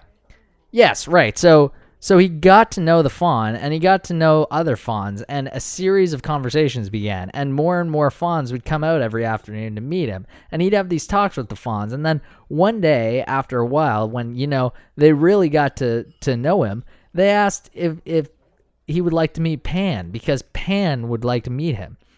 And of course, Pan was afraid of terrifying him, because he knew of the Christian misconception which portrayed Pan as an evil creature, which he's not. But ROC said he would love to meet Pan, and so they met, and Pan indirectly sent him on his way to a journey in which he met the other people who began Feinhorn. But ROC used to practice certain exercises, like, for instance, if he were right-handed, all today he would do everything with his left hand, all day, eating, writing, everything, opening doors in order to break the habits of living, because the great danger he felt for him was to fall into a trance out of habit. He had the whole series of simple exercises that he had invented just to keep seeing, feeling, remembering, because you have to learn. It didn't have to be necessary, but today you have to learn something, like, are you really hungry, or are you just stuffing your face? Because that's what you do out of habit. I mean, if you can afford to do it, so you do it, whether you're hungry or not. If you go to the Buddhist meditation center, they make you taste each bite of your food, so it takes 2 hours. It's horrible to eat your lunch, but you're conscious of the taste of your food. If you're just eating out of habit, then you don't taste the food, and you're not conscious of the reality of what's happening to you. You enter the dream world again. Now, do you think maybe we live in this dream world because we do so many things every day that affect us in ways that somehow we're just not aware of? I mean, I was thinking last Christmas, Debbie and I were given an electric blanket. I can tell you that it is just a marvelous advance over our old way of life. And it is just great, but it is quite different from not having an electric blanket. And I sometimes sort of wonder, well, what is it doing to me? I mean, I sort of feel I'm not sleeping quite in the same way. No, you wouldn't be. I mean, and my dreams are sort of different, and I feel a little bit different when I get up in the morning. I wouldn't put an electric blanket on for anything. First, I'd be worried I might get electrocuted. No, I don't trust technology. But I mean, the main thing, Wally, is that I think that's the kind of comfort that just separates you from reality in a very direct way. You mean? I mean, if you don't have an electric blanket and your apartment is cold and you need to put on another blanket or go to the closet and pile up coats on top of the blankets you have, well, then you know it's cold. And that sets up a link of things. You have compassion for is the person next to you cold? Are there other people in the world who are cold? What a cold night. I like the cold. My God, I never realized. I don't want a blanket. It's fun being cold. I can snuggle up against you even more because it's cold. All sorts of things occur to you. Turn on that electric blanket and it's like taking a tranquilizer, or it's like being lobotomized by watching television. I think you enter the dream world again. I mean, what does it do to us, Wally, living in an environment where something as massive as the seasons or winter or cold don't affect us in any way? I mean, we're animals after all. I mean, what does that mean? I think it means that instead of living under the sun and the moon and the sky and the stars, we're living in a fantasy world of our own making. Yeah, but I mean, I would never give up my electric blanket, Andre. I mean, because New York is cold in the winter. I mean, our apartment is cold. It's a difficult environment. I mean, our lives are tough enough as it is. I'm not looking for ways to get rid of the few things that provide relief and comfort. I mean, on the contrary, I'm looking for more comfort because the world is very abrasive. I mean, I'm trying to protect myself because really, there are these abrasive beatings to be avoided everywhere you look. Yeah, but Wally, don't you see that comfort can be dangerous? I mean, you like to be comfortable, and I like to be comfortable too, but comfort can lull you into dangerous tranquility. I mean, my mother knew a woman, Lady Hatfield, who's one of the richest women in the world, and she died of starvation because all she would eat was chicken. I mean, she just liked chicken, Wally, and that was all she would eat. And actually, her body was so starving, but she didn't know because she was quite happy eating her chicken, so she finally died. See, I honestly believe that we're all like Lady Hatfield now. We're living a lovely, comfortable time with our electric blankets and our chicken, and meanwhile, we're starving because we're so cut off from contact with reality that we're really not getting any sustenance. Because we don't see the world. We don't see ourselves. We don't see how our actions affect other people. Have you read Martin Buber's book on hateism? No. Oh, well, here's a view of life. He talks of the belief of the Hasidic Jews, that there are spirits chained in everything, and there are spirits chained in you, and there are spirits chained in me. Well, there are spirits chained in this table, and our prayer is the action of liberating these enchained embryo-like spirits, and that every action in ours in life, whether it's doing business or making love or having dinner together or whatever, that every action of ours should be like a prayer, a sacrament in the world. Now, do you think we're living like that? Why do you think we're not living like that? And I think it's because if we allowed ourselves to see what we do every day, we might just find it too nauseating. I mean, the way we treat other people. I mean, every day, several times a day, I walk into the apartment building, the doorman calls me Mr. Gregory, and I call him Jimmy. All right, that's the difference between the southern plantation owner who's got slaves. I think that an act of murder is being committed in that moment when I walk into the building. Because here's a dignified, intelligent man, a man of my own age, and when I call him Jimmy, then he becomes a child, and I'm an adult because I can buy my way into the building. Right, that's right. I mean, my God, when I was a Latin teacher, I mean, people used to treat me, if I would go to a party of professional or literary people, I mean, I was treated in the nicest sense of the word, like a dog. I mean, in other words, there was no question of my being able to participate on an equal basis in a conversation with people. I mean, I'd occasionally have conversations with people, but then when they asked me what I did, which would always happen after about 5 minutes, their faces, I mean, even if they were enjoying the conversation or they were flirting with me or whatever it was, their faces would just have that expression, like the portcullis, like the portcullis crashing down, those medieval gates. They would just walk away.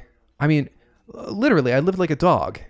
And I mean, when Debbie was working as a secretary, she would tell people what she did and they would just go insane. I mean, it would be as if she had just said, oh, well, I've been serving a life sentence recently for child murdering.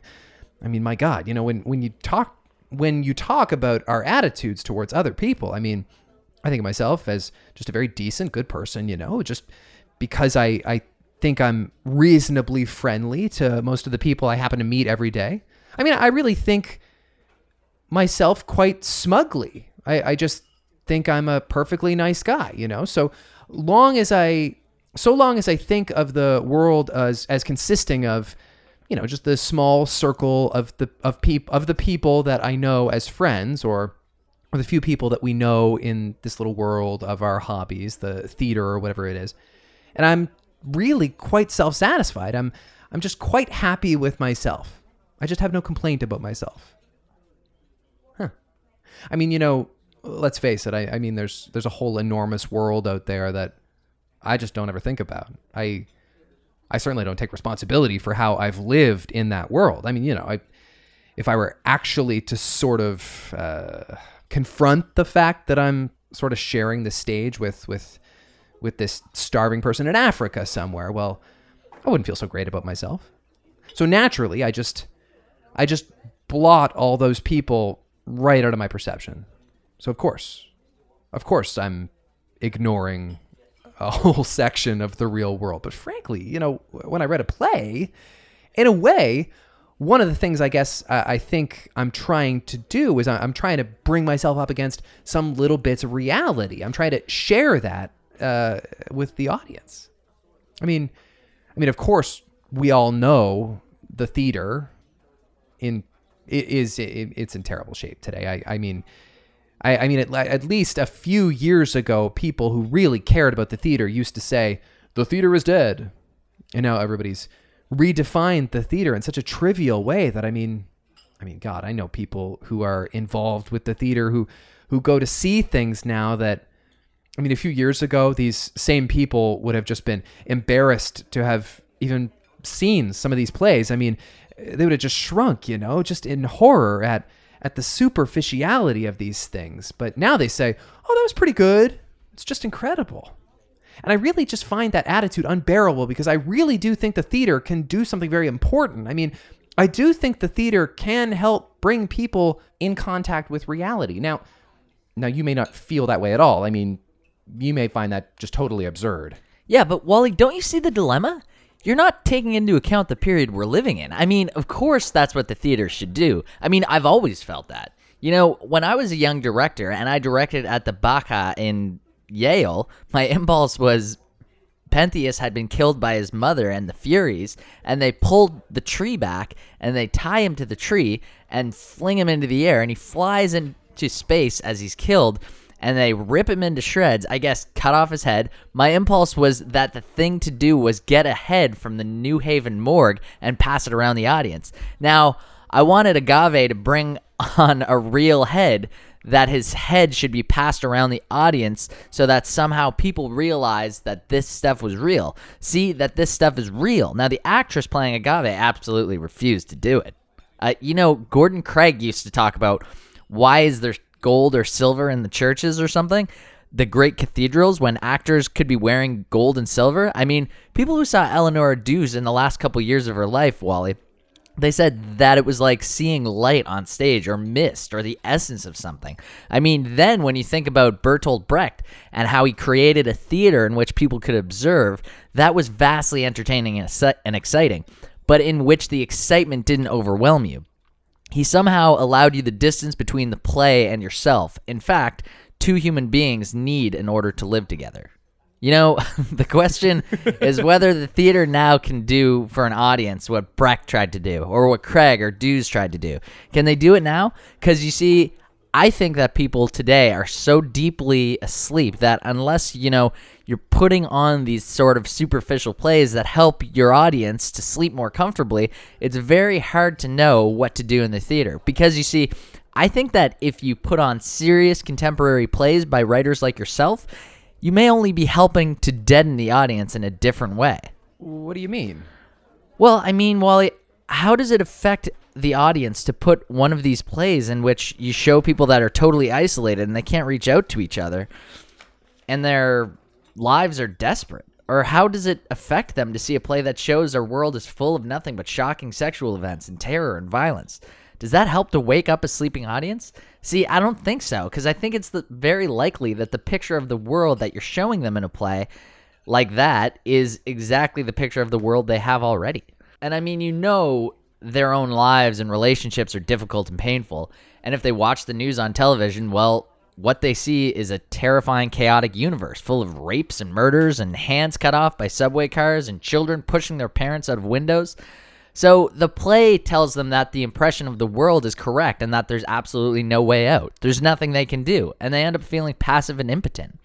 I mean, look at something like the christening that my group arranged for me in the forest in Poland. Well, there's an example of something that really had all the elements of theater, and it was worked on carefully, and it was thought about carefully. It was done with exquisite taste and magic. And they, in fact, created something which, in this case, was in a way, just for an audience of one, just for me. But they created something that had ritual, love, surprise, denouement, beginning, a middle, and an end, and was an incredibly beautiful piece of theater. And the impact that it had on its audience, on me, was somehow a totally positive one. It didn't deaden me. It brought me to life. Yeah, but I mean, are you saying that it's impossible? I mean, isn't it a little upsetting to come to the conclusion that there's no way to wake people up anymore except to involve them in some kind of strange christening in Poland or some kind of strange experience on top of Mount Everest? I mean, because the awful thing is, if you really say that it's necessary to take everybody to Everest, it's really tough because everybody can't be taken to Everest. I mean, there must have been periods in history when it would have been possible to save the patient through less drastic measures? I mean, there must have been periods when in order to give people a strong or meaningful experience, you wouldn't actually have to take them to Everest. But you do now, in some way or another. You do now. I mean, there was a time when you could have just, for instance, written, Sense and Sensibility by Jane Austen. And I'm sure the people who read it had a pretty strong experience. I'm sure they did. I mean, all right, now you're saying that people today wouldn't get it. Maybe that's true, but I mean, isn't there any kind of writing or any kind of play that, I mean, isn't it still legitimate for writers to try to portray reality so that people can see it? I mean, really, tell me, why do we require a trip to Mount Everest in order to be able to perceive one moment of reality? I mean, is Mount Everest more real than New York? I mean, isn't New York real? I mean, you see, I think if you could become fully aware of what existed in the cigar store next door to this restaurant, I think it would just blow your brains out. I mean, isn't there just as much reality to be perceived in a cigar store as there is on Mount Everest? I mean, what do you think? You see, I think that not only is there nothing more real about Mount Everest, I think there's nothing that different in a certain way. I mean, because reality is uniform in a way, so that if your perceptions are, I mean, if your own mechanism is operating correctly, it would become irrelevant to go to Mount Everest, and sort of absurd, because I mean, of course, on some level, I mean, obviously it's very different from a cigar store on 7th Avenue, but I mean... Well, I agree with you, Wally, but the problem is that people can't see the cigar store now. I mean, things don't affect people the way they used to. I mean, it may be very well that 10 years from now, people will pay $10,000 in cash to be castrated just in order to be affected by something. Well, why do you think that is?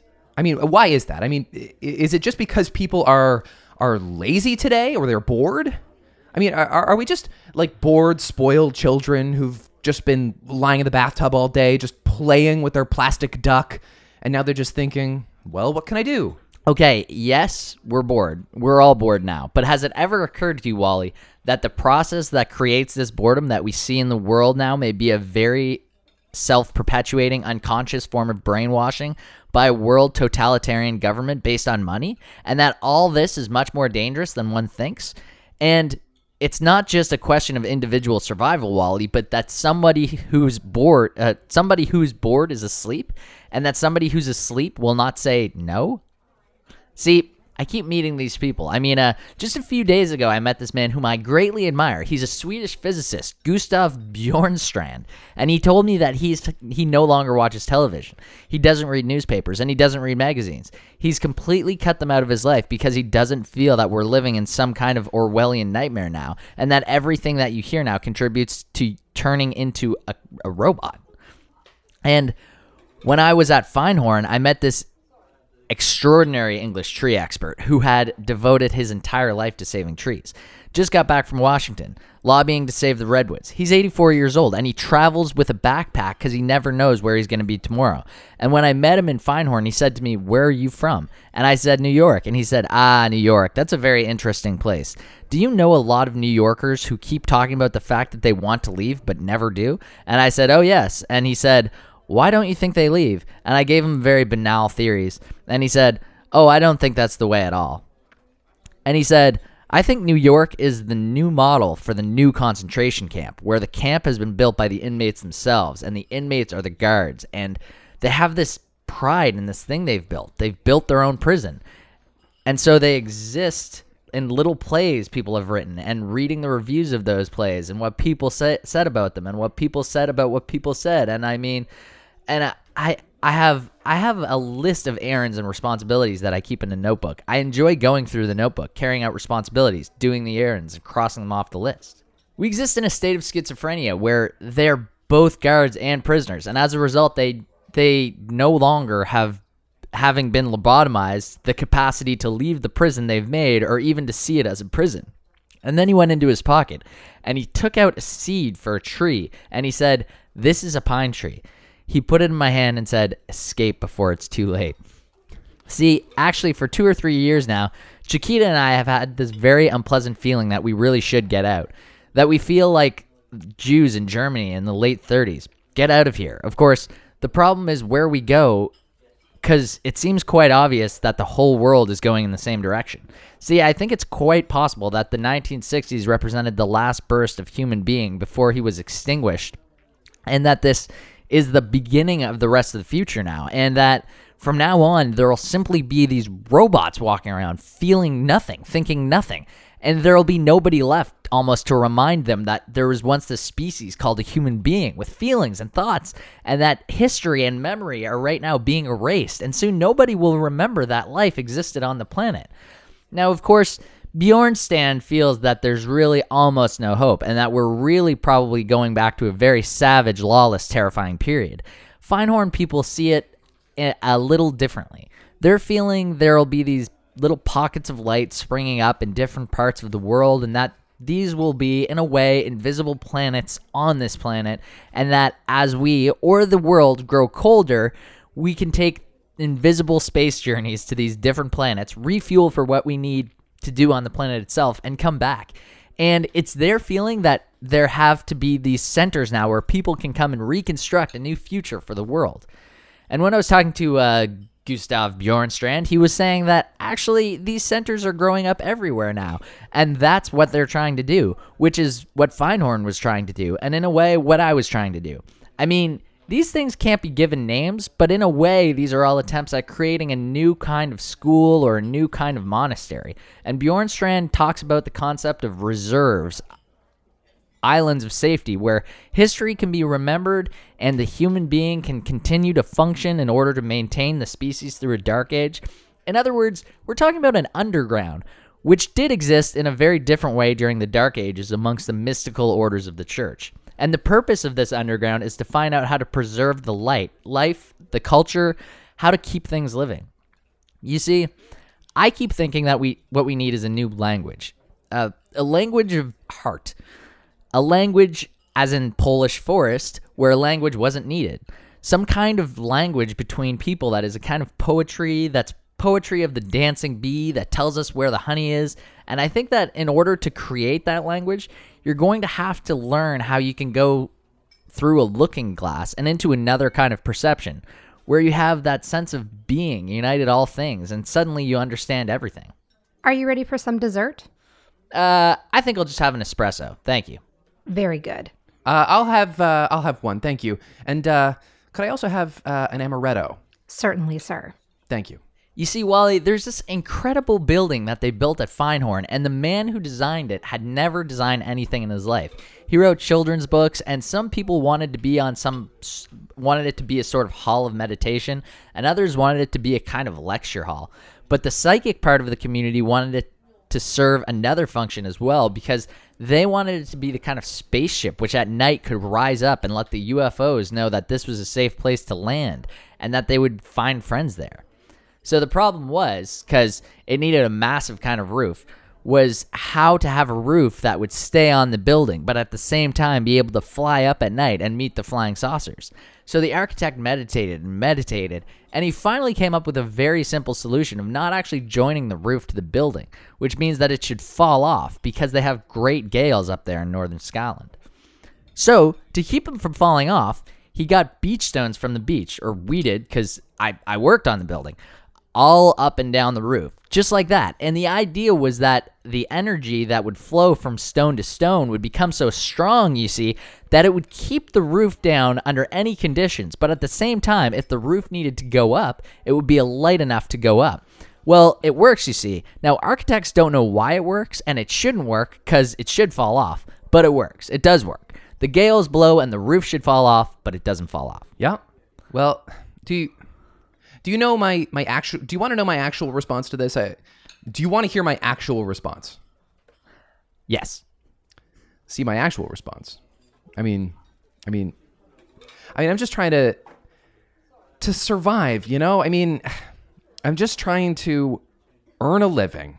Just trying to pay my rent, my bills. I mean, I live my life. I enjoy staying at home with Debbie. I'm reading Charlton Heston's autobiography, and that's that.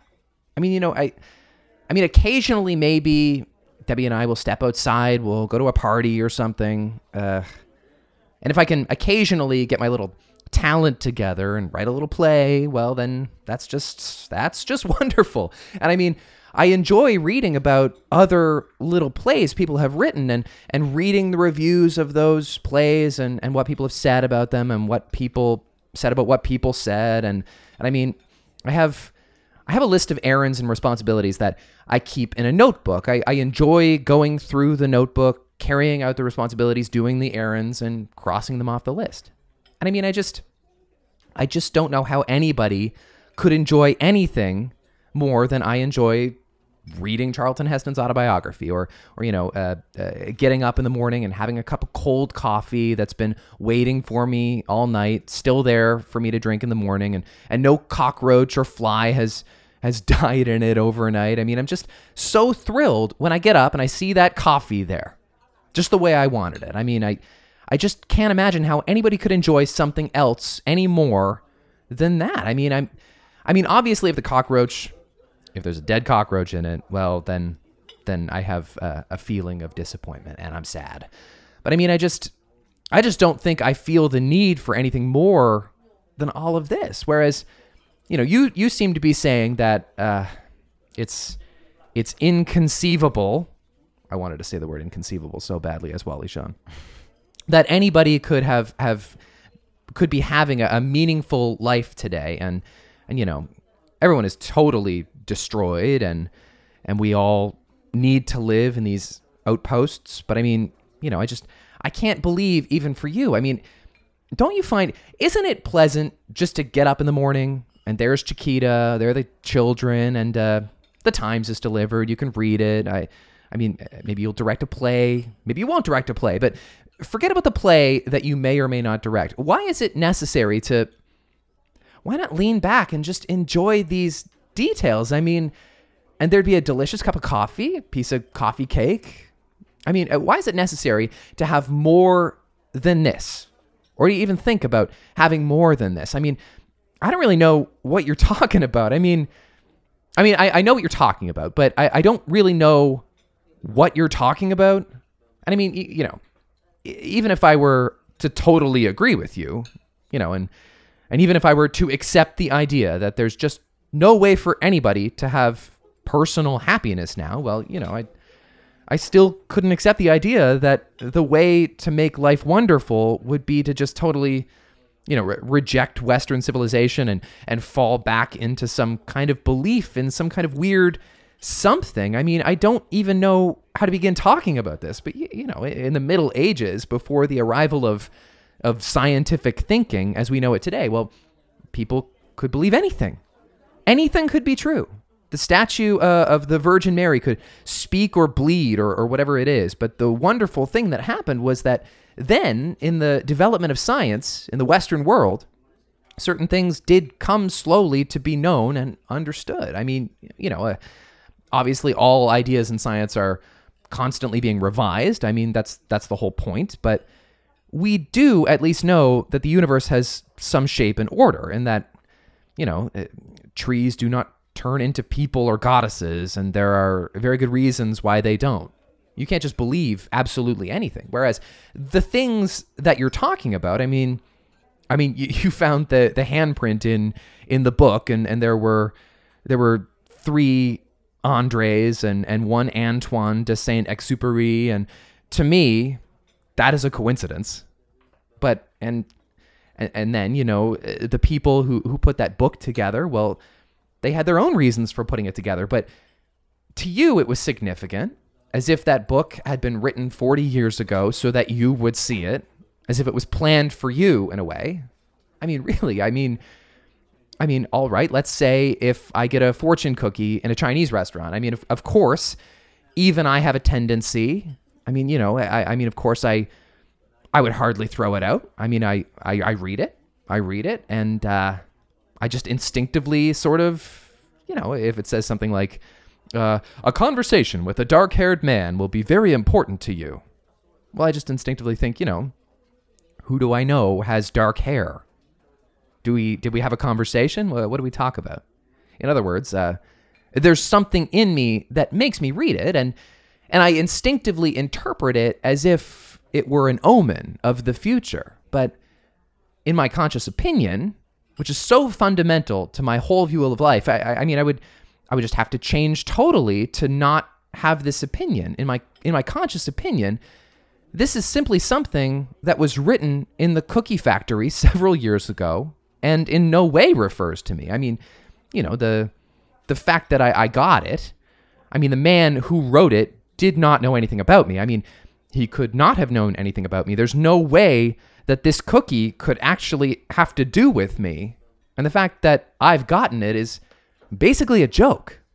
I mean, if I were going to go on a trip on an airplane and I got a fortune cookie that said, "Don't go," I mean, of course, I admit I might feel a bit nervous for about 1 second, but in fact, I would go because, I mean, that trip is going to be successful or unsuccessful based on the state of the airplane and the state of the pilot, and the cookie is in no position to know about that. And I mean, it's the same way with any kind of prophecy or a sign or an omen, because if you believe in omens, then that means that the universe, I mean, I don't even know how to begin to describe this. What that means that the future is somehow sending messages backwards to the present, which means that the future must exist in some sense already in order to be able to send these messages. And it also means that things in the universe are there for a purpose, to give us messages, whereas I think that things in the universe are just there. I mean, they don't mean anything. I mean, if the turtle's egg falls out of the tree and splashes on the paving stones, it's just because that turtle was clumsy by accident. And to describe whether to send my ships off to war on that basis seems like a big mistake to me. Well, what information would you send your ships to war on? Because if it's all meaningless, what's the difference whether you accept the fortune cookie or the statistics of the Ford Foundation? It doesn't seem to matter. Well, the meaningless fact of the fortune cookie or the turtle's eggs can't possibly have any relevance to the subject you're analyzing. Whereas a group of meaningless facts that are collected and interpreted in a scientific way may quite possibly be relevant, because the wonderful thing about scientific theories, about things that are based on experiments that can be repeated. Well, it's true, Wally. I mean, following omens and so on is probably just a way of letting ourselves off the hook so we don't have to take individual responsibility for our own actions. But I mean, giving yourself over to the unconscious can leave you vulnerable to all sorts of frightening manipulation. And in all the work that I was involved in, there was always that danger. And there was always that question of tampering with people's lives. Because if I lead one of these workshops, then I do become partly a doctor and partly a therapist and partly a priest. And I'm not a doctor or a therapist or a priest. And already some of these new monasteries or communities or whatever we've been talking about are becoming institutionalized. And I guess, even in a way, at times sort of fascistic. There's this sort of self-satisfied elitist paranoia that grows up, a feeling of them and us that is very unsettling.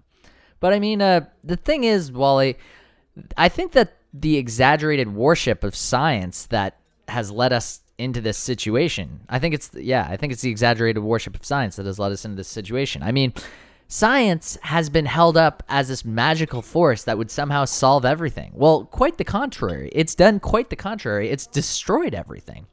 So that is what has really led, I think, to this very strong, deep reaction against science that we're seeing now. Just as the Nazi demons that were released in the 30s in Germany were probably a reaction against a certain oppressive kind of knowledge and culture and rational thinking. So I agree that we're talking about something potentially very dangerous, but modern science has not been particularly less dangerous. Right. Well, I agree with you. I completely agree. No, the truth is, I think I do know what really disturbs me about the work you've described, and I don't even know if I can express it, but somehow it seems that the whole point of the work that you did in those workshops, when you get right down to it, and when you ask, what was it really about? The whole point, really, I think, was to enable the people in the workshops, including yourself, to somehow sort of strip away every scrap of purposefulness from certain selected moments. And the point of it was so that you would then all be able to experience somehow just pure being. In other words, you were trying to discover what it would be like to live for certain moments without having any particular thing that you were supposed to be doing. And I think I just simply object to that. I mean, I just don't think I accept the idea that there should be moments in which you're not trying to do anything. I think it's our nature to do things. I think we should do things. I think that purposefulness is part of our ineradicable basic human structure, and to say that we ought to be able to live without it is like saying that a tree ought to be able to live without branches or roots. But actually, without branches or roots, it wouldn't be a tree. I mean, it would just be a log. Do you see what I'm saying? Uh-huh. I mean, in other words, if I'm sitting at home and I have nothing to do, well, I naturally reach for a book. I mean, what would be so great about just sitting there and doing nothing? It just seems absurd. And if Debbie is there? Well, the same thing. I mean, is there really such a thing as two people doing nothing but just being together? I mean, would they simply just be relating, to use the word that we're always using? I mean, what would that mean? I mean, either we're going to have a conversation, or we're going to carry out the garbage, or we're going to do something separately or together. I mean, do you see what I'm saying? I mean, what does it mean to just simply sit there? That makes you nervous. Well, why shouldn't it make me nervous? It just seems ridiculous to me. That's interesting, Wally. You know, when I went to Ladka in Western Tibet and I stayed on a farm there for a month, well, when people came over in the evening for tea, nobody says anything unless there's something to say, but there almost never is. So they just sit there and drink their tea, and it doesn't seem to bother them. I mean, you see, the trouble, Wally, with always being active and doing these things is that I think it's quite possible to do all sorts of things at the same time and be completely dead inside. I mean, you're doing all these things, but are you doing them because you really feel an impulse to do them, or are you doing them mechanically, as you were saying before? Because I really do believe that if you're just living mechanically, then you have to change your life. I mean, when you're young, you go out on dates all the time, you go dancing or something, you're floating free, and then one day suddenly you find yourself in a relationship, and suddenly everything freezes.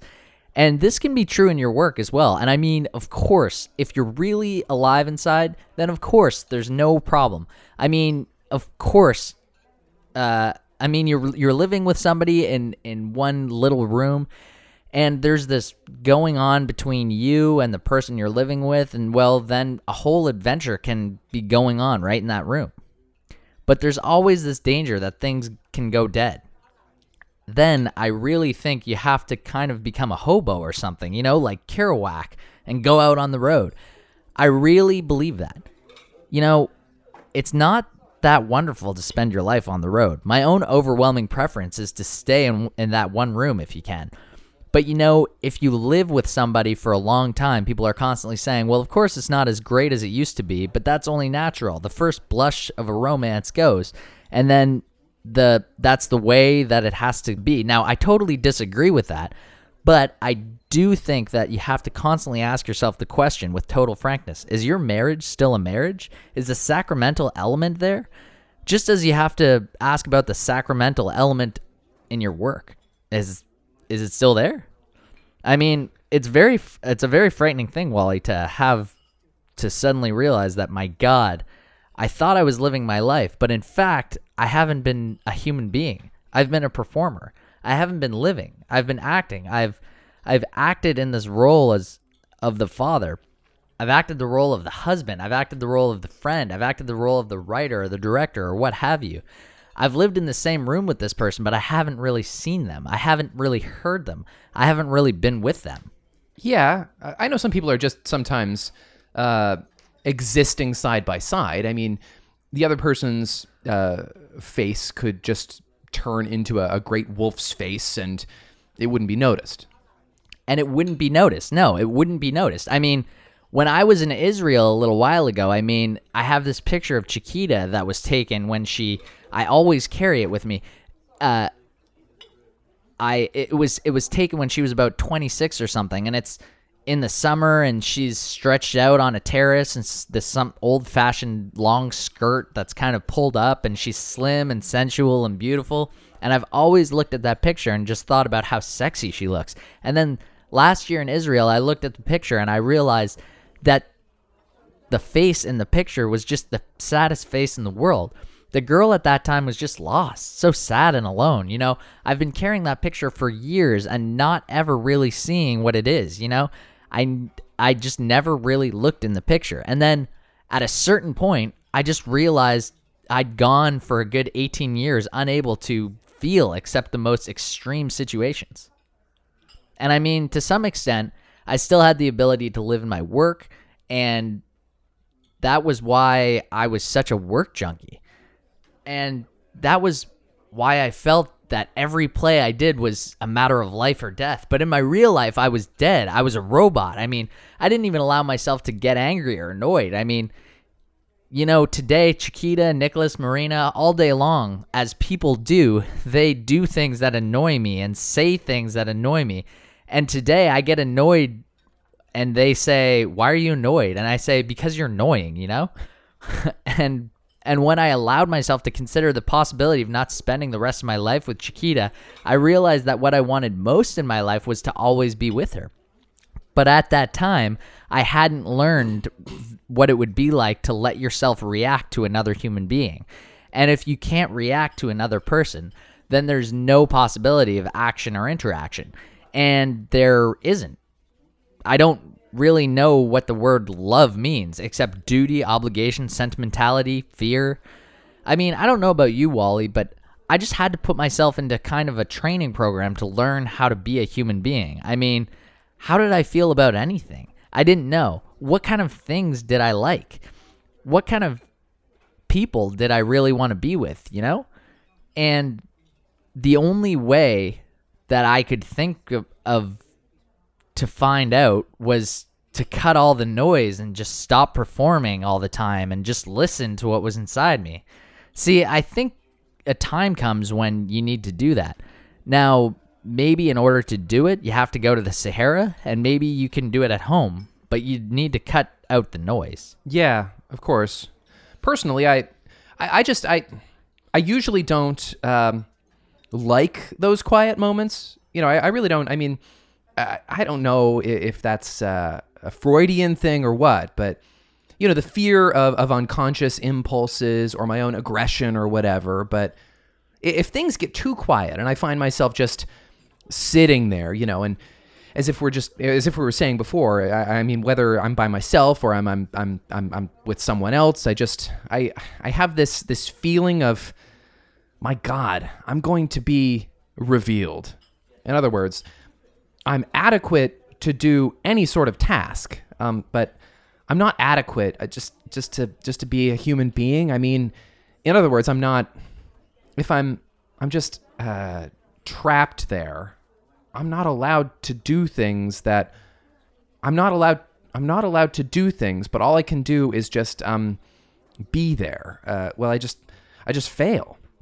I mean, in other words, I can pass any other sort of test. You know, I can even get an A if I put in the required effort, but I don't have a clue how to pass this test. I mean, of course, I realize this isn't a test, but I see it as a test. I feel I'm going to fail it. I mean, it's very scary. I feel totally at sea. I mean, well, you know, I could imagine a life, Wally, in which each day would become incredible, a monumental creative task, and we're not necessarily up to it. I mean, if you feel like walking out on the person you live with, you'd walk out. Then, if you felt like it, you'd come back, but meanwhile, the other person would have reacted to your walking out. It would be a life of such a feeling. And I mean, what was amazing about the workshops I led was how quickly people seemed to fall into enthusiasm, celebration, joy, or wonder, abandon, wildness, tenderness. Could we stand to live like that? Yeah. I think it's that moment of contact with another person. I mean, that's what scares us. I mean, that moment of being face to face with another person. I mean, now you wouldn't think it would be so frightening. It's strange that we find it so frightening. Well, it isn't that strange. I mean, first of all, there are some pretty good reasons for being frightened. I mean, the human being is a complex and dangerous creature. I mean, really, if you start living each moment, Christ, well, that's quite a challenge. I mean, if you really, really reach out and you're really in touch with the other person, well, that is really something to strive for. I think, I really do. Yeah, it's just so pathetic if one doesn't do that. Of course, there's the problem because the closer you come, I think to another human being, the more completely mysterious and unreachable that person becomes. I mean, you have to reach out and you have to go back and forth with them and you have to relate, and you're relating to a ghost or something. I don't know, because we're ghosts, we're phantoms. Who are we?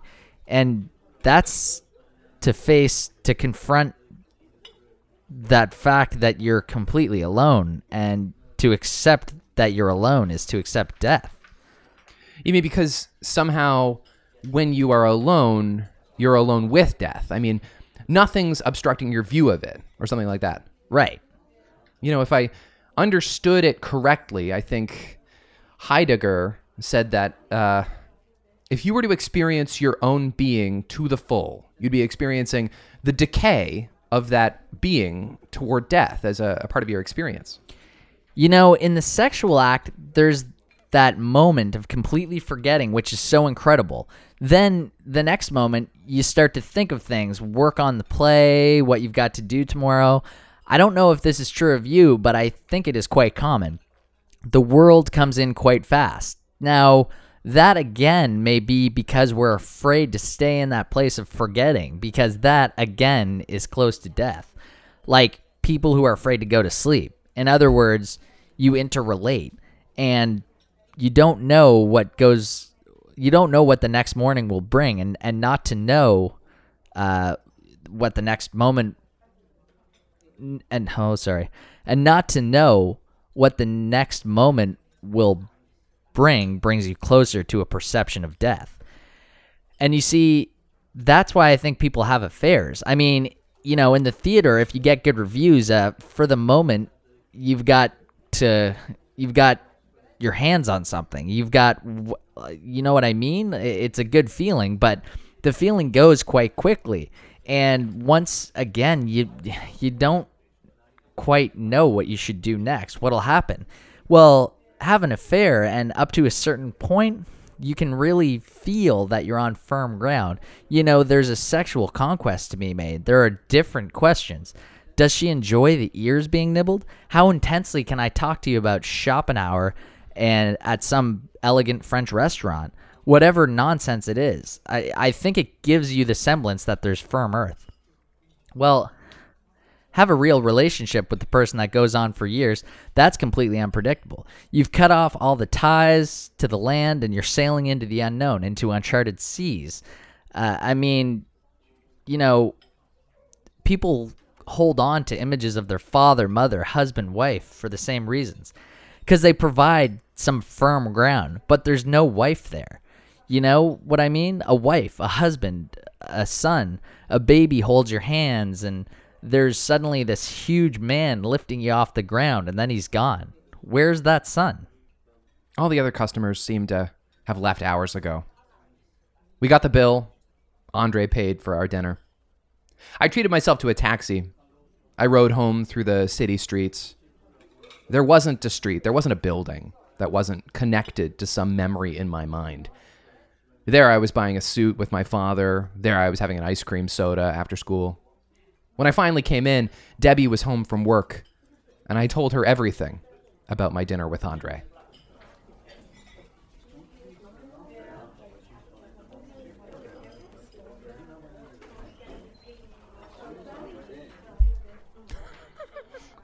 Okay. All right. Well, first of all, encore, brava. Wow. How are your pipes holding up? I don't know.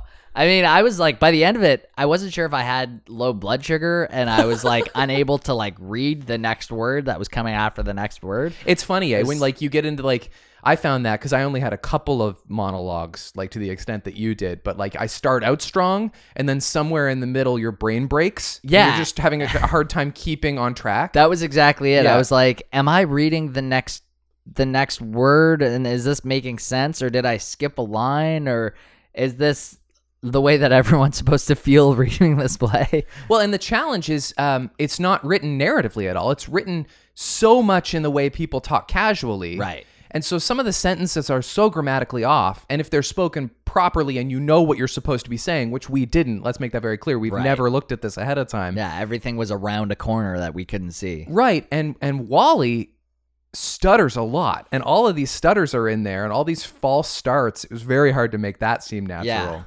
But remarkably well done. I asked you to be Andre just because the only two things I knew were that Wally's a playwright, and that's interesting to me, and also he says the word inconceivable like he does in The Princess Bride. Those are the only two reasons I wanted to be Wally. I didn't know I was completely blindsiding you with like the most intense. No, I totally, I knew that you had no idea the way the play went, because I don't think that you would have said, hey, I want to be Wally. No. Like, I think there would have been a little more conversation about it, but that's the way my dinner with Andre goes. What did we learn? Do we like it? Do you want to prop up your microphone just a little bit? I don't know if you can. Yeah, like- just one sec. Yeah. I'm just gonna check my sugar. I don't know what we learned. I think we learned that there are different ways of approaching life and happiness, and I think, you know, if you go too far into the weeds, you're just gonna drive yourself crazy either way. There wasn't a lot of conflict. I mean, other than a lot of difference of opinion. I figured at some point they might have like a genuine argument, and I guess towards like in the last 10 pages there was kind of this like where Wally gets really intense about like, you're being pretentious. You don't have to go to the Sahara Desert or Mount Everest in order to experience life. Like, get over yourself. Right. But then also Andre's completely deconstructing what life is, and so it's really hard. They're not on the same page. They're not on the same page. They're struggling to even find ground, like common ground. Do you think that it ended kind of abruptly? Because I'm surprised that they're still basically in the thick of this existential conversation, and then suddenly the voiceover comes back and he's like, and that was my dinner with Andre. Yeah, Ta-da! they didn't really get anything. They didn't even really say like, okay, see ya. Well, yeah, considering it starts with Wally's trip there to the restaurant, and then he like checks in with the waiter, they're seated, they put in their orders. You'd think like it would end with them paying the bill and like going in opposite directions on the sidewalk at the end of the night. Yeah, like if we can just go back to the last thing that Andre says, well, have a real relationship with the person that goes on for years. That's completely unpredictable. Then you've cut off your ties to the land and you're sailing into the unknown, into uncharted seas. I mean, people hold on to these images of mother, of father, of wife for the same reason, because they seem to provide some firm ground. But there's no wife there. Okay, this is where I start to lose it. But there's no wife there. What does that mean? A wife, a husband, a son, a baby holds your hands, and then there's suddenly this huge man lifting you off the ground, and then he's gone. Where's that son? I mean, I guess that's God, right? Like you're only here with these other people, but they're not. I don't know, but like maybe they're not just, you know, your wife, your son, your husband. They're like people having their own experiences. There's no wife there. That's another person. Right. They're not there to service your experience. They're having their own experience. And then at the end of all this, you die. And so we're all just like strangers drifting in and out of each other's existence, which, I mean, pretty surface. That's what my dinner with Andre is. Right. Like, and you're never going to really be able to predict what your experience with someone's going to be like. Again, that's what this story is clearly about. Right. But it's not like they used to be best friends or something. Like, I guess they had a professional history, but like Wally's dreading having to see this guy because they only worked together once and he thinks it's going to be awkward or something. Like, it might be more interesting if they're like estranged brothers, or maybe that's too easy. Yeah. It's too personal. Did you do any reading on what the play was really about? Like the kind of like meta, weird, deep meaning? I don't know anything about it. It's not a play. It's a movie, which that's the feat, I guess, right? Right. You can keep people entertained for 90 minutes just listening to two people talking. There's no scene changes. Was it 90 minutes? Well, like, was our recording around 90 minutes? I don't know, because I'll have to like cut out a couple of little jostles and breaks and stuff. Right, but thereabouts. I mean, I guess like I had commented to you that it's 39 pages, and you said that seems way too short. Yeah. And like the rule of thumb, give or take, is that like roughly a minute a page. Right. But our margins are a little bit different, and there's no like stage directions or like director notes or anything. It's just dialogue, and so the metric completely falls apart. Mm-hmm. And so I think we ended up spending like 2 or 3 minutes on each page, which probably evens out to 90 or 100 minutes. Right. So the next the next movie we do is like Avengers Infinity War. Yeah, that's right. Yeah. We should Natural progression. We should do The Artist to see if that translates to some Chaplin. I really want to see the movie now. Yeah, I do too. But I'm like, I wonder if I'm going to sit there and watch the movie and get anything more out of it. Like Yeah. I think You think you nailed the part of Andre Gregory? No. No, I don't mean I've gotten everything there is to get out of it. I mean that I think I'm still going to end in like the abrupt confusion that this movie left me with. I mean, I guess you're supposed to still be thinking about it afterward. It's just kind of, frankly, I think although I thought it was compelling and I thought it was entertaining, and the two like characters are interesting together, I think it's a little bit masturbatory on Wally Shawn's part. No disrespect, but I just think that like, I mean, here we are like ripping off his material for our podcast, and I'm going to criticize him. Not really, just like all he did was think about everything he knows and write it down, right? Like he gets away with not having to come up with a plot. Right. Like instead he's just like, well, here's like, all this is just gonna be a conversation. Yeah, here's all the things that I've considered in my life. Write them down in 39 pages, and we'll call it a masterpiece. Are they eating this whole time too? That's another. It's called My Dinner with Andre. Well, they order the quail at the beginning. Yeah. And then the quail comes. Are they actually like eating in between while the other person is doing this? Like what does the shot look like? Well, maybe that makes it easier to deliver some of the stuttering, though. Like all of the uhs and I don't know how many times the phrase "I mean" is written into this script, but like it would allow you to and or you see.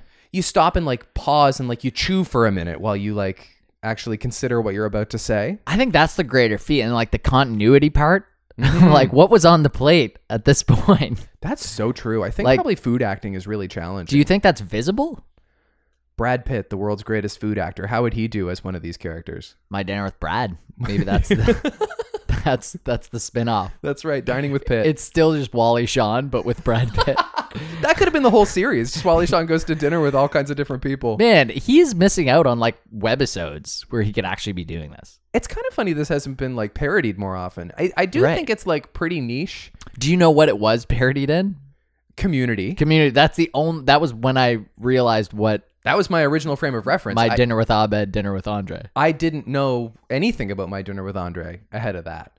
I wonder if I should definitely watch that episode of Community now. And I wonder if that really, like if Wally Shawn's like, man, thank God that they did a parody of that because it introduced a whole new group of people. Well, I will 10 say, years later. I looked on the Halifax Library website to see if they had copies of the script. Yeah. And they didn't, but they do have the DVD, and it was taken out. Like somebody has it. And it's not on like any streaming platform? No, it's unfindable. Nobody talks about My Dinner with Andre as like one of the great things. Well, there's like 500,000 people in Halifax, right? Right.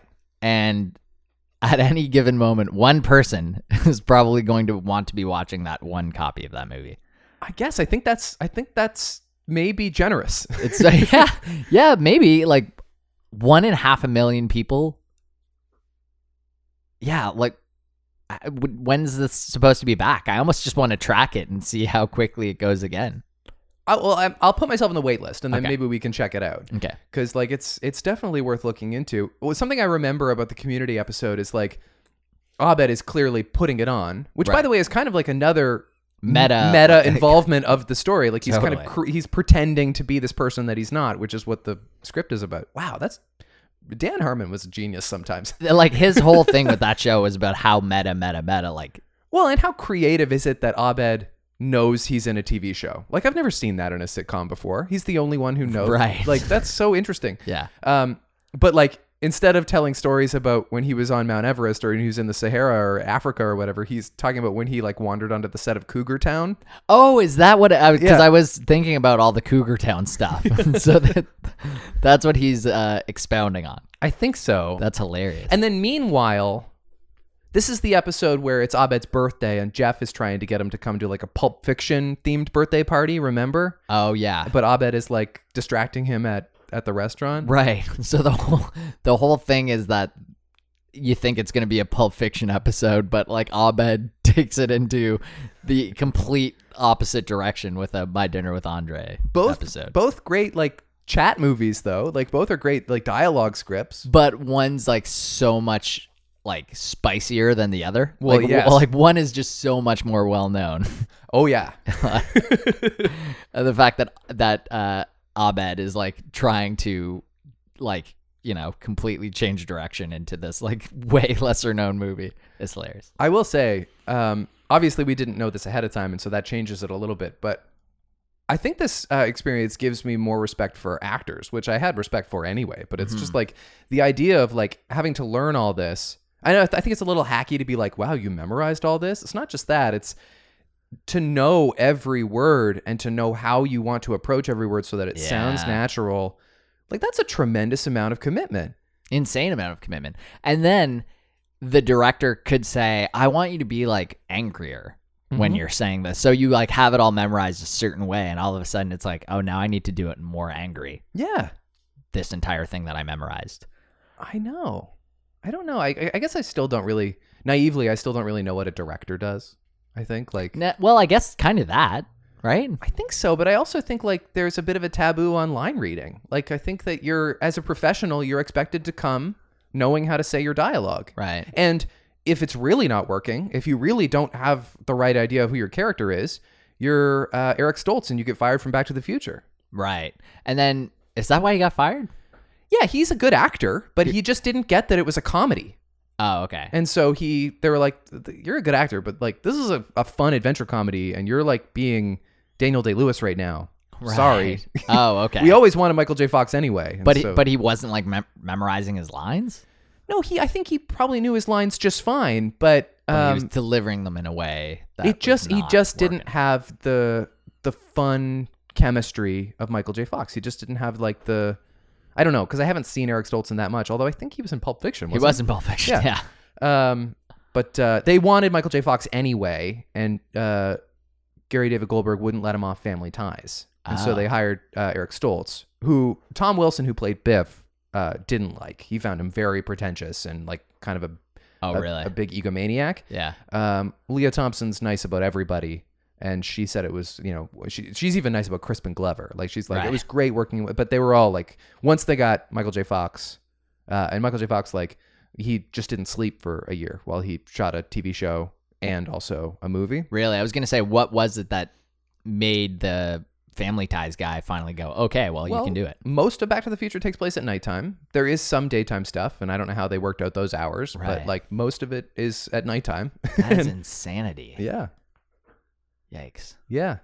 And so, anyway, all that to say, I think, you know, actors do an incredible job. It's really amazing, really challenging. That was fun. That was a cool experience. I don't know if there's anything else we could do. I don't even know if we legally can do what we just did, but whatever. CNDS. Yeah, well, it's hard to come get. After us, Paramount or whoever it is. Just trying to share the. We don't make any money from this podcast, by the way. Not yet. No. maybe in year 6. Yeah. All right, we're good, right? We don't have to do any more. No, I don't think so. Okay, cool. All right. Never trust Will Smith. Hey, what about Will Smith and Brad Pitt doing My Dinner with Andre? I like it. Yeah? Who's who? Pitt's Andre, right? He's like, I'd rather see him be like this like weird. I would rather see him be the weird guy, but I think Yeah. Will Smith would be like, no, like I really want to make a meal out of being Andre. Well, and because Wally's so insecure, I have a hard time imagining Will Smith being insecure, but I think Brad Pitt could do insecure, although he hasn't really before. Both of them play pretty secure guys. confident guys. Yeah, you're right. Understandably, I guess. Yeah. What was Brad Pitt's least secure performance? Geez, I don't even know. I'm still stuck in Once Upon a Time in Hollywood for some reason, like Ocean's 11. He's definitely secure in that. Yeah, he's secure in everyone. Yeah, he's very, like, what about Benjamin Button? That's a movie we don't talk about at all. Yeah, you're right. That was a good watch. Yeah, yeah. Who was the director on that? Or writer? Well, Wasn't it like the writer is Fitzgerald. It's F. Scott Fitzgerald wrote Curious Case of Benjamin Button. Oh, really? Yeah. Oh, I had no idea. I think it's like Ang Lee or... Oh, okay. No, maybe it's somebody darker than that. Maybe it's like weirdly David Fincher or something. Yeah, I thought it was like Fincher or Soderbergh or something weird. The director was David Fincher. We were right. Oh, yeah. it's Fincher. Interesting. Speaking of David Fincher and script length, I've just found myself in a Zodiac rabbit hole yesterday. Yeah, have you ever watched that? I tried to watch it and I quit real fast because it was so brutal. Like Really? the opening scene is good, but like it's just so upsetting. And I think really? I think I could probably get past the opening scene and then maybe get involved with the movie. I think they were just trying to set a tone of tension and they did it a little too well for sensitive old me. Yeah. But the script for Zodiac is over 200 pages, which is just way too long. Right. And so he just told his actors to talk faster. Oh, really? Yeah. And this is the guy who directed The Social Network. And I'm watching clips of this movie and they're not talking Social Network fast. No. I think it's a really long movie. I think it is. Yeah. Yeah, I've never, and that's the main hurdle for me is I've just heard it was a super long movie, but like people love it. Good cast. Yeah. I learned a little bit about the Zodiac Killer yesterday. Sometimes I go down serial killer rabbit holes. It doesn't seem like something I do, but I did. Yeah, there was this whole book called like Chaos or something, and it's about like the Manson murders, but there's like kind of some spins into the Zodiac Killer Okay. part of it. I heard dude on a podcast. He was kind of interesting. What I took away from what I read yesterday is that there's definitely more than one Zodiac Killer. There's probably like one or two guys who established that and then a bunch of copycats. Yeah. For sure. Yeah. Yeah. And I think the guy who most likely did it's this, I read about him yesterday, this guy named Lee Allen, who, one of the survivors, this guy who is the guy in the opening scene who gets shot in like the face and the neck 6 times and somehow survives. 20 Right. years later, picks this guy out of the lineup. He's like, I'm like at least 80% sure that's the guy who shot me 20 years ago. And then so the FBI, who was already on this guy, Lee Allen anyway, call him up and they're like, we want to meet with you. And before they actually can arrange the meeting, he dies of a heart attack. Oh, And so I think probably he was the Zodiac Killer. This was in the 90s. right. Yeah. Heel turn. Did you watch Borat yet? No. But apparently Borat is great. It's a fun watch. Yeah. I didn't quite finish it yet. I watched most of it last night. Is it like surprisingly sentimental at times? That's what I heard. It's that weirdly kind of sweet. Yeah, there's definitely a bit of that. Okay. Yeah. And what It's- did you get to the Giuliani stuff? Yes, I did. And like I feel like the Giuliani stuff, not to make excuses for him, but I feel like it was more of a case of like her really like taking the lead. Okay. Like she's a great actress, and I don't know. She plays Borat's daughter. Yeah, she's kind of new, I think. I Yeah, think maybe he okay. just found her. And, Right. Yeah. Yeah, she's very funny. Like you could see that there was probably some times where Sacha Baron Cohen was like, "Oh my god, what she did there was great." Like, Yeah. just like how she chose to do that was really funny. So do you think Rudy was being a perv or was he just fixing his pants? Well, to be fair, like she like sat him down and like untucked his like shirt, and then he like kind of like is leaning back and like going down. So I'm not sure if he was just like retucking or, but it's weird that I feel like he was just totally confused about the situation. But once they were in that situation, the directors and stuff were like, "Oh, go, like we gotta act fast," kind of thing. Right. So it looks good for the movie, but I'm truly, although he is like kind of like. He's like pervy in the way that an old man's pervy, kind of like, "Oh, sweetheart, no, you look great." Yeah, he's like, gross. kind of thing. But like, I don't know. Maybe I need to give it another watch. Maybe I'm letting him too far off the hook here. I do want to see the movie. What about Trial of Chicago 7? Oh yeah, loved it. Loved it. We both like that movie. Yeah, that's a very chatty movie. We'd Yeah. need a lot more people to read that script in here. But, yes, we would. but it's not like, I mean, I guess there is more like action. There's cutaways to like rioting and stuff. But Actually, the cutaways were really strong. It was a good way of doing the movie. I didn't know Like, kind of anything these about this story. flashbacks. But like Sacha Baron Cohen, 2 very different things in back-to-back weeks. And both Yeah. of them like getting a lot of attention. Yeah, like here we go, Sacha Baron Cohen. He could get nominated considering it's such a weird Oscar year. There are a couple of performances that I think could get. Are they still considering doing the Oscars? Like, is this? It's Yeah. for sure happening. Yeah, they're scheduled for April. They're bumped back, but they're scheduled for April. That's gonna be such an asterisk year. Oh, yeah. Like, Yeah, a weird year for sure. yeah. Yeah. And other than that, there was something else I wanted to. Oh, what'd you think of the debates? I mean, whatever. Yeah. Whatever. It was like it. I don't know. Somebody from Pod Save America tweeted that if you thought this new like calmer Trump is presidential all of a sudden, you have Stockholm syndrome. Right. And he's calmer in relation to what he's been. Yeah, the bar Like, is so incredibly different. Still pretty crazy. He's graded on such a curve as to everybody else. Yeah. You know, and if you haven't made up your mind at this point, what the hell's the matter with you? Like, you are choosing what to and what not to see. I don't care what bubble you live in. The truth is not hiding. Do they know how many, since you listen to Pod Save America and stuff, do they know how many ballots have been cast? Like what percentage of 50 million ballots have been cast. Oh, wow. Which is a ton. That's pretty strong. Yeah. And there's how many people in this is basically like the population of Canada. More than the population of Canada has. Yeah, more. We have like 35 million people in Right. Canada, right? They have more like 350 million people in the States. Now they're Right. not all eligible voters. Right. Um, Well, that's a strong mail-in turnout. great so far. start. Yeah. Yeah. Wow. 50 million.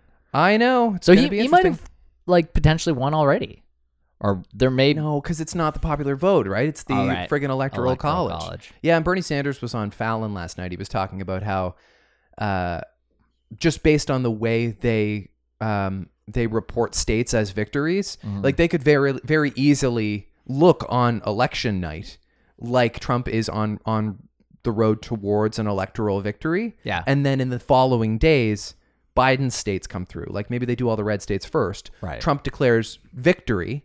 And then once Biden has in fact won a week later, Trump can say, I told you mailing was completely Right. fraudulent. You know, and So he's already got his like exit strategy. he's covered. totally ready. Yeah. It's a scary time. I would Once like to again. see My Dinner with Andre with Trump and Biden. Imagine. Yes, I can. I think we've seen it actually. It's hard though because like watching that Trump, you actually if you're fooled by like charisma, there's like such a huge lack of charisma with Biden. I don't agree. I think he's actually very charismatic. Oh, really? When he throws on that smile, or when he says Come on, man. that, or when he points to Trump and he goes, "An Abraham Lincoln over here." Did he say that? I think that's friggin' hilarious. How is that not a headline? Like I'm getting headline news from this presidential debate. Yeah. And I watched part of it, but I did 'Cause not see it's Abraham more Lincoln over lucrative here. to report on Trump's temperament. Clearly, Yeah. Clearly it is. A video went around this week. It was on TikTok. I tweeted it out, and it was post Parkland, so I don't know why it wasn't seen sooner. But it was Biden going up and down a line of like families of victims, and he's wow. like basically sharing condolences, and just out of nowhere, this guy runs up to Biden, and he appears to be special needs in some kind of way. Okay. And he just like throws his arms around Biden. Oh, wow. And Biden's like, "Thank you for hugging me," and he gives him like a kiss on the forehead, and he tells him, "Are you okay? You're gonna be okay. We're all gonna be okay." It is like, it's shockingly gorgeous. It's Wow. you can't believe that this thing is even close when you look at the like pure compassion, Right. and then you consider what would happen if a special needs person ran up to Trump, hugged him. Right. It would be the most confusing. Yes, that would be awful. Like last week after the town hall, friggin' like Fox News people, pundits are saying that Joe Biden's just a Mr. Rogers. And Joe Biden's campaign is like, is that the best you've got? Like, Yeah, is that the worst insult you could say? Yeah, you're calling that like a burn? Because Yeah. fine, that's fine. Yeah, we're fine with being the Mr. Rogers president. Yeah. We're en route to saying never trust Will Smith Yes, a minute you're ago, right. and then so let's just say it now. Never trust Will Smith.